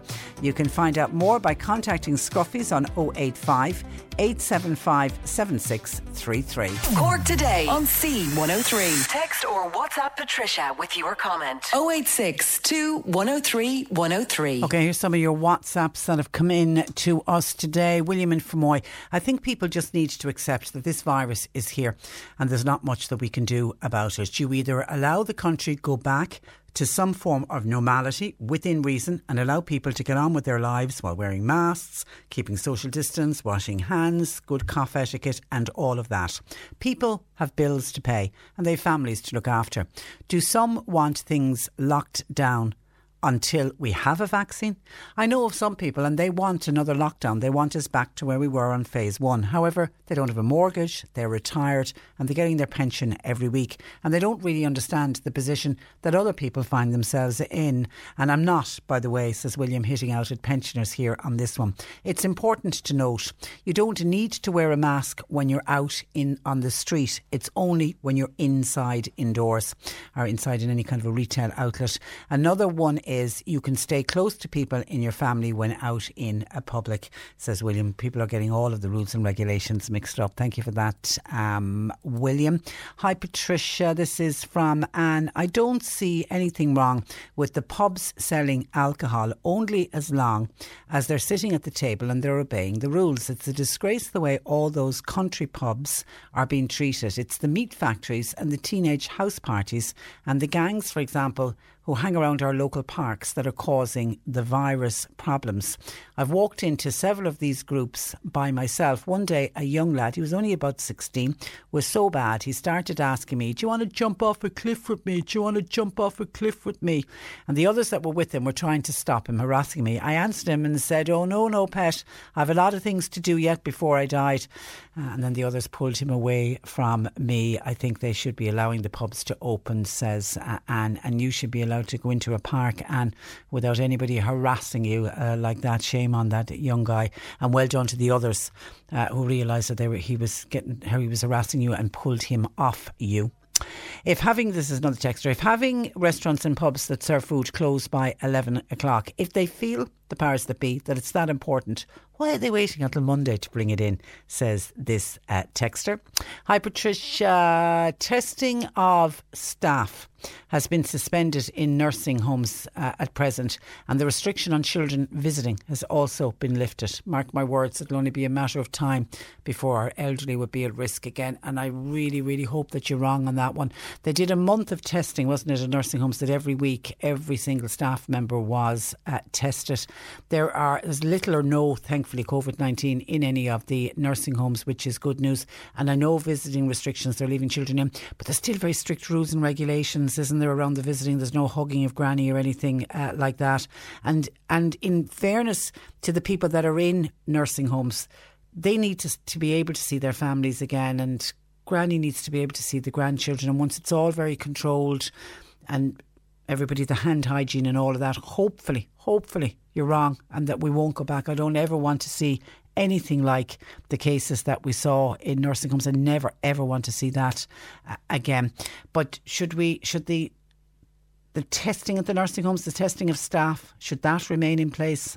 I wonder. 1850 333 103. This is on if you're in a hotel and you're a resident, and Adrian Cummins of the Restaurant Association said you'd have to be out at the bar by 11. You could get a drink in your room, but you couldn't get a drink in the bar. Mary says, Patricia, will you stop the lights?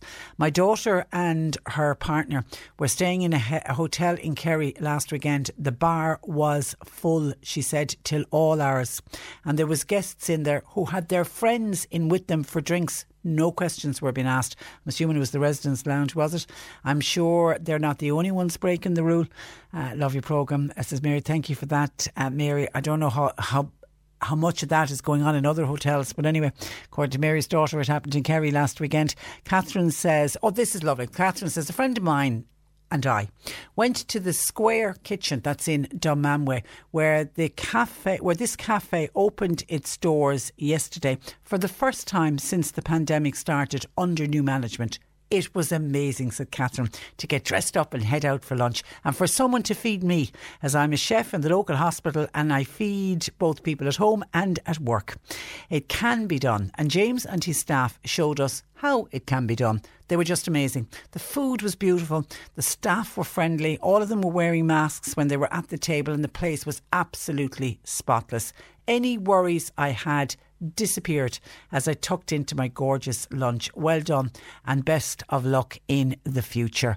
In the Square Kitchen in Dunmanway. Well done, James, and the rest of the staff. Now that's a fantastic recommendation to anybody in Dunmanway. Pop in, and can we wish James and the staff the best of luck, because that's opening in. It's a new business for him because it's under new management. That's a tough thing to do in the middle of a pandemic, but by God, they seem to be doing everything right.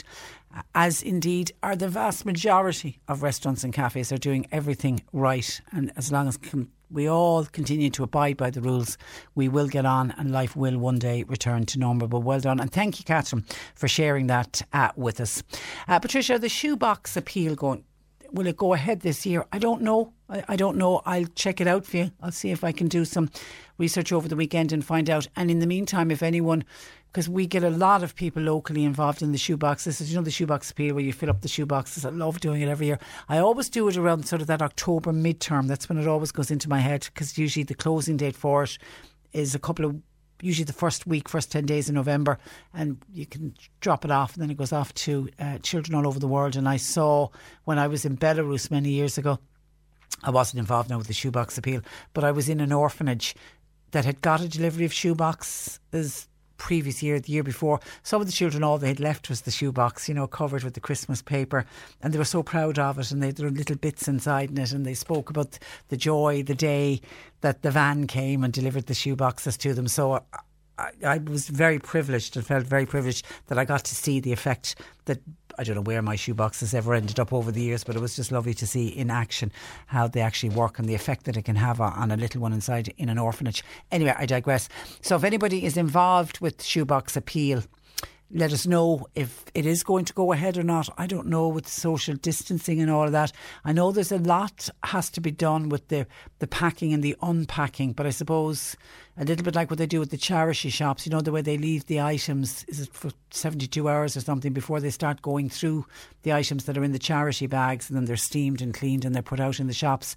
Whether the same thing could be done with the shoe boxes or not, I don't know. The schools very much get involved in those. A lot of the schools are the collection points for them. We'll see if we can find out if that's going ahead, because my God, won't it be needed more than ever this year to bring joy and light to children who have absolutely nothing at Christmas. John says, Patricia, I was out shopping this morning and I met my German neighbours. Guess what? Just back from Germany since Wednesday. This country is awash with rules and laws, and sure, there's nobody there to enforce them, says John. Isn't it a great little country? People are just so thick. COVID certainly is going to educate us all, and Germany are one of the countries that is on the red list. So that gentleman, and returning from Germany, should have been self-isolating, but obviously wasn't this morning, was out and about. And Maura was on to us earlier in the week to say, I've corona on the brain and I'm in the at-risk category, as is my husband. We've behaved, we've stayed at home and we've cocooned, but my husband had to go back to work this week. One of his workmates posting, great weekend I had in England with my friends. Isolated for 2 weeks, my ass, I'm sick of it. I've been listening to every day, and you help to keep me stay normal and safe. Thanks for that, Maura. Well, all your husband can do is just steer well clear of that person. Isn't that just shocking that somebody could come into work and boast about the fact that they've been away at the weekend, while in their midst somebody who has very medically very vulnerable? It's shameful. I hope your husband reported him and went to the boss and said, guess what, Johnny is just back from England and is boasting about the fact that he was away and isn't doing anything but self-isolating. And Margaret emailing Patricia at c103.ie. Patricia, will we ever again see a time when we'll just turn the key on the door and set out without doing a risk assessment on where we're going and how we'll cope when we get there? My heart goes out to anyone who's trying to run a business at this time. There are a lot of people who are flouting laws in this country, and we are setting a trend that will become the norm. House parties are out of control, it seems, with the pubs remaining closed. The government should never have allowed one section to open and not the other within the drinks industry. This is now proven, as the government have had to backtrack and are ordering restaurants to close at 11 p.m. Why didn't they stay with the original road map that was set down, and then everyone has a fair chance? Because of the voices that those that shouted the loudest, they were listened to, Patricia. Now, my pet peeve is that older people who have self-isolated and cocooned are just being forgotten about. Those children and adults with special needs are also at the back of the queue. We're supposed to have a minister for older people and vulnerable people, but to be honest, Patricia, I haven't heard one word from her about any plans on how we can move forward. We were that special group, the elderly people at the start, that needed to be looked after. Children and adults with special needs are just that. They have needs and they are special. They really don't need a lot, but they do need their routines and their backups. They're being forgotten and they're being failed. Now we are the same people, but now it's almost like we've been told to fend for ourselves. We don't need clarification, Patricia, because it's crystal clear that there are people who will be left behind as we moved through this pandemic. 1850 333 103. John Paul and Sadie taking your calls. Text or WhatsApp 0862 103 103. Cork Today on C103. Call Patricia with your comment. 1850 333 103. And somebody reacting to the guy with the Corolla car who is looking for the seat belt to fit to the new car. Somebody says, Paddy from Mitchell, thank you Paddy for putting your name in your text. Tell a gentleman to try Shanahan's of Killavullen. They may be able to help him out. If not, try mixgarage.com, the website. They certainly should be able to help him out.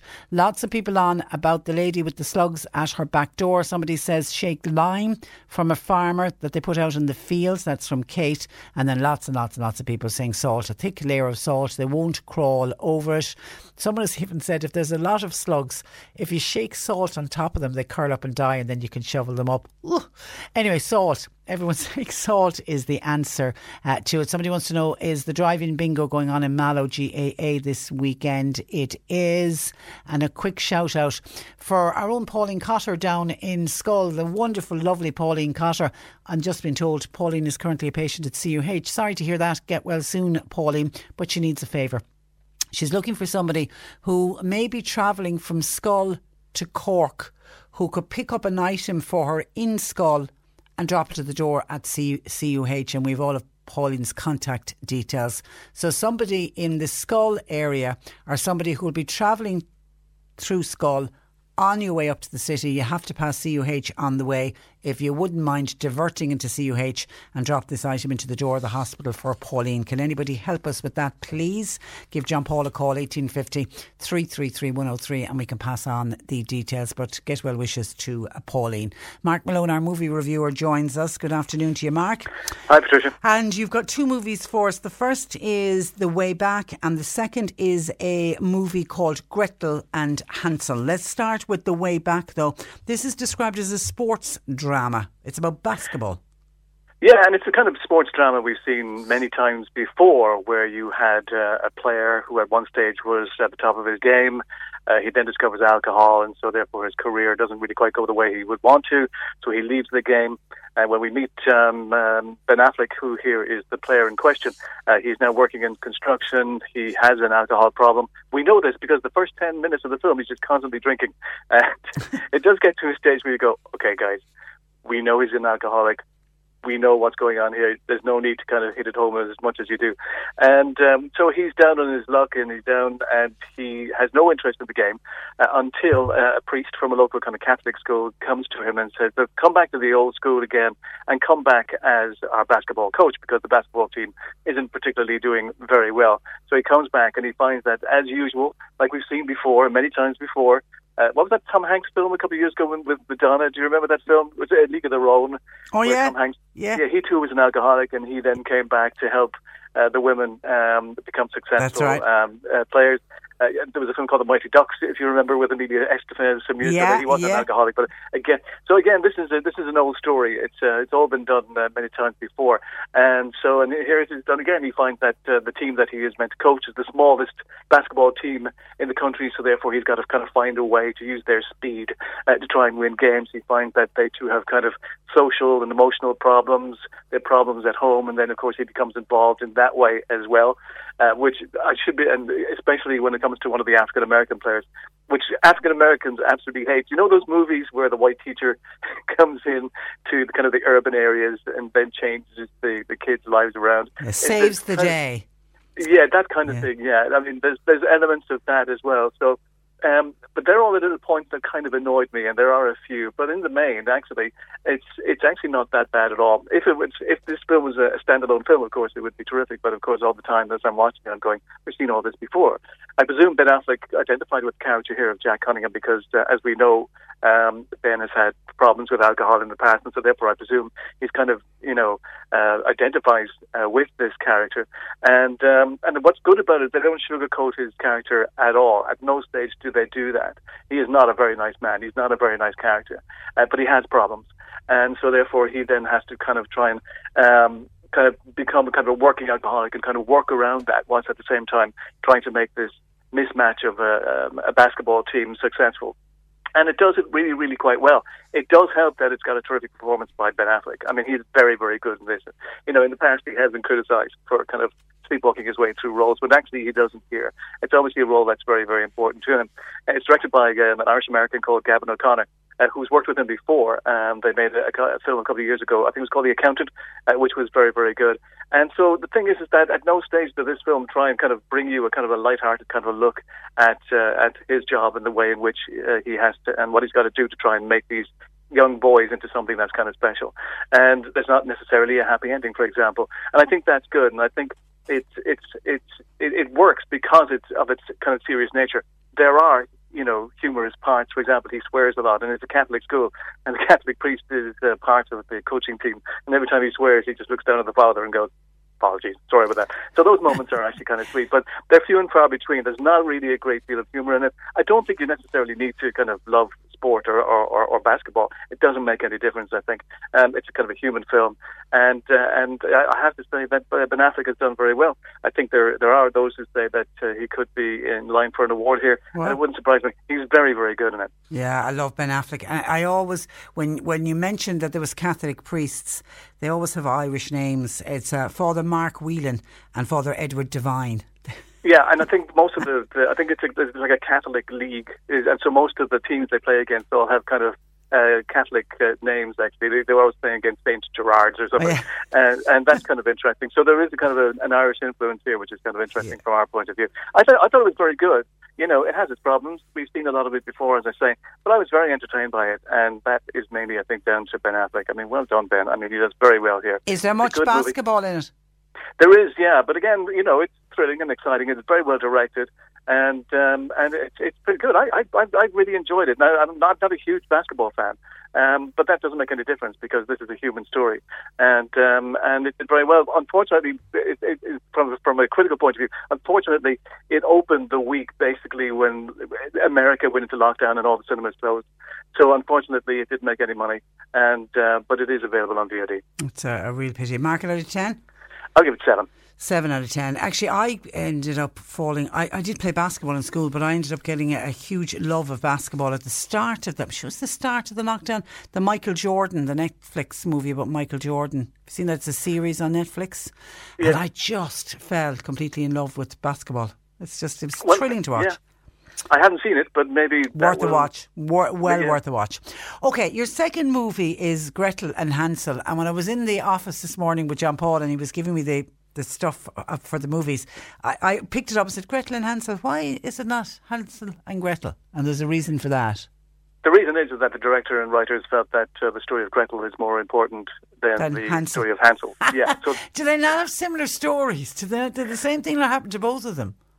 Well, no, not really, because that's the thing. I mean, they've decided, look, Hansel we won't really worry about. And in fact, the poor little boy is hardly in the film at all. But he's there, but he's there, like, just standing in the background. It's Gretel's story, really, that they decided to concentrate on because they thought that she was much more interesting than poor little Hansel, And so that's why they called it Gretel and Hansel.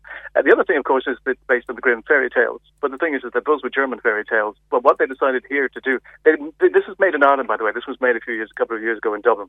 Oh. And so, even though there are some Irish cast members in the film, most of the main casts are. For example, the witch here is played by a South African.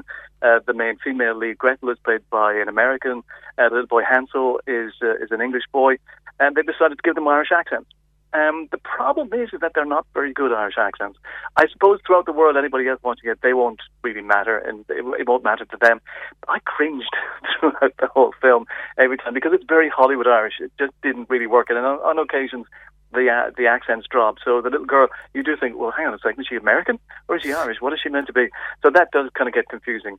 So and they've changed the kind of storyline around ever so slightly, so that they have a very toxic kind of home life. They decide to leave, as you know. They go into the forest and they see the witch's house, which is not made of candy here, by the way. Actually made of very nice black slate, which I thought was a mistake. I mean, I thought they could have made that kind of scarier. I don't know why they did that, but they did. So they go in, and of course there's food everywhere, and they are starving and hungry. And the witch, played here by a South African lady by the name of Alice Krieg, she is very, very good, and has to be pointed out. Here what they've decided to do is change the storyline kind of around ever so slightly, where she decides to look upon Gretel as somebody she can manipulate and maybe turn herself into a kind of a mirror of herself and train her into becoming kind of a witch. And so that's just ever so slightly the slight turnaround in the story. The main criticism of the film is its pacing, and it is very, very slow, but I kind of liked that about it. I thought that was really good. The other issue that I had was that it looked as though the film has three different kind of cinematographers, because the film, scene by scene, looks completely different. It's lit differently, it looks differently. Some scenes have a lot of colour, some don't, and I don't think that was particularly deliberate. I don't know why that was. It's a very cheap film. It only cost $5 million to make. Again, like The Way Back, it managed to release just before lockdown and made something like $20 million. So it did quite well. So people did warm to it, but it's not perfect in any way. I think it's about 70% really, really good and interesting. Some amazing scenes. The director does build up tension very, very well. There are a few jump scares. It's not particularly horrific. There are a couple of horrific scenes, but I think its low budget is exposed at times, and I think that's a bit of a shame. It's about 70% really good, 30% poor, and that 30% really kind of drags it down ever so slightly. The young woman here, Sophia Lillis, she was in the two It movies. It was driving me crazy throughout the whole film. I was thinking, where have I seen this young woman before? She is really, really good and makes the film. So look, it's not particularly, as I say, horrific. It's a PG-13, although I'd say 15 is probably but better. it's not pitched at children when you see Hansel and Gretel and Hansel. Yeah. It's definitely not pitched at small children. Not in any shape or form, yeah. Okay. I'm surprised that it was probably PG-13 because there is a particular scene which is a bit nasty. But other than that, I think it's kind of interesting. And the fact that it's, made here, I think, it's made around the Dublin area. I think certainly for Dubliners, they might recognise, some of the landmarks. Places. Yeah, exactly. And I was entertained by it. At no stage was I bored. I watched it as a teenager. She thought it was fabulous altogether. She thought it was terrific. But yeah, it's worth a look. Okay. So Gretel and Hansel, mark it out of 10? Yeah. I'll give it 6. 6 out of 10. Okay, listen, have a lovely weekend and we'll talk to you next week. Take care. That's Mark Malone, our movie reviewer. Quick look at some of your texts coming in. The lady who wants to confront the elderly woman who's going into the church not wearing a mask, she says she'll get over that one, but it's the fact she won't hand sanitise and she's a bit steady on her feet and she's touching off walls, etc. William says, I'd say nothing unless you are a close family member. I was in a shop recently and the staff member told me they're not that annoyed about people who don't wear masks once they're in and out of the shop quickly, but it's the do-gooders who confront others for not wearing them that is the problem and is making the day painful, says William from Fermoy. Well, from Monday we won't be having that problem because everybody in those shops will have to wear masks. Somebody else says long live the busybody, and then another listener says absolutely yes, confront her and get the priest to say to her that she won't be able to attend the church again and that she'll have to leave if she doesn't hand sanitise, and explain to her that the guards will be called and she'll be fined. I wouldn't have a problem confronting her. Age does not make you free to do what you are doing, but you don't want to frighten her either. But I suppose the point, if the priests get involved, because if she's elderly, she might have huge respect for the priest, and if the priest tells her that she needs to hand sanitize her, then maybe she will. And thank you to a lot of people who've explained about the shoebox appeal. Remember I mentioned the shoebox appeal and we were wondering what's happening this year and was it going ahead. It's recently been announced, says a number of listeners, that it's going online this year. From September you create a shoebox by donating €20 to their website, and they're going to do it online. We'll check into that and we'll see if we can get somebody on to explain more. Thank you for a lot of people pointing that out. 1850 333 103. You're listening to Cork Today on replay. Phone and text lines are currently closed. Hey, it's Paige DeSorbo from Giggly Squad. High quality fashion without the price tag. Say hello to Quince. I'm snagging high-end essentials like cozy cashmere sweaters, sleek leather jackets, fine jewelry, and so much more. With Quince being 50 to 80% less than similar brands. And they partner with factories that prioritize safe, ethical, and responsible manufacturing. I love that. Luxury quality within reach. Go to quince.com/style to get free shipping and 365-day returns on your next order. Quince.com/style.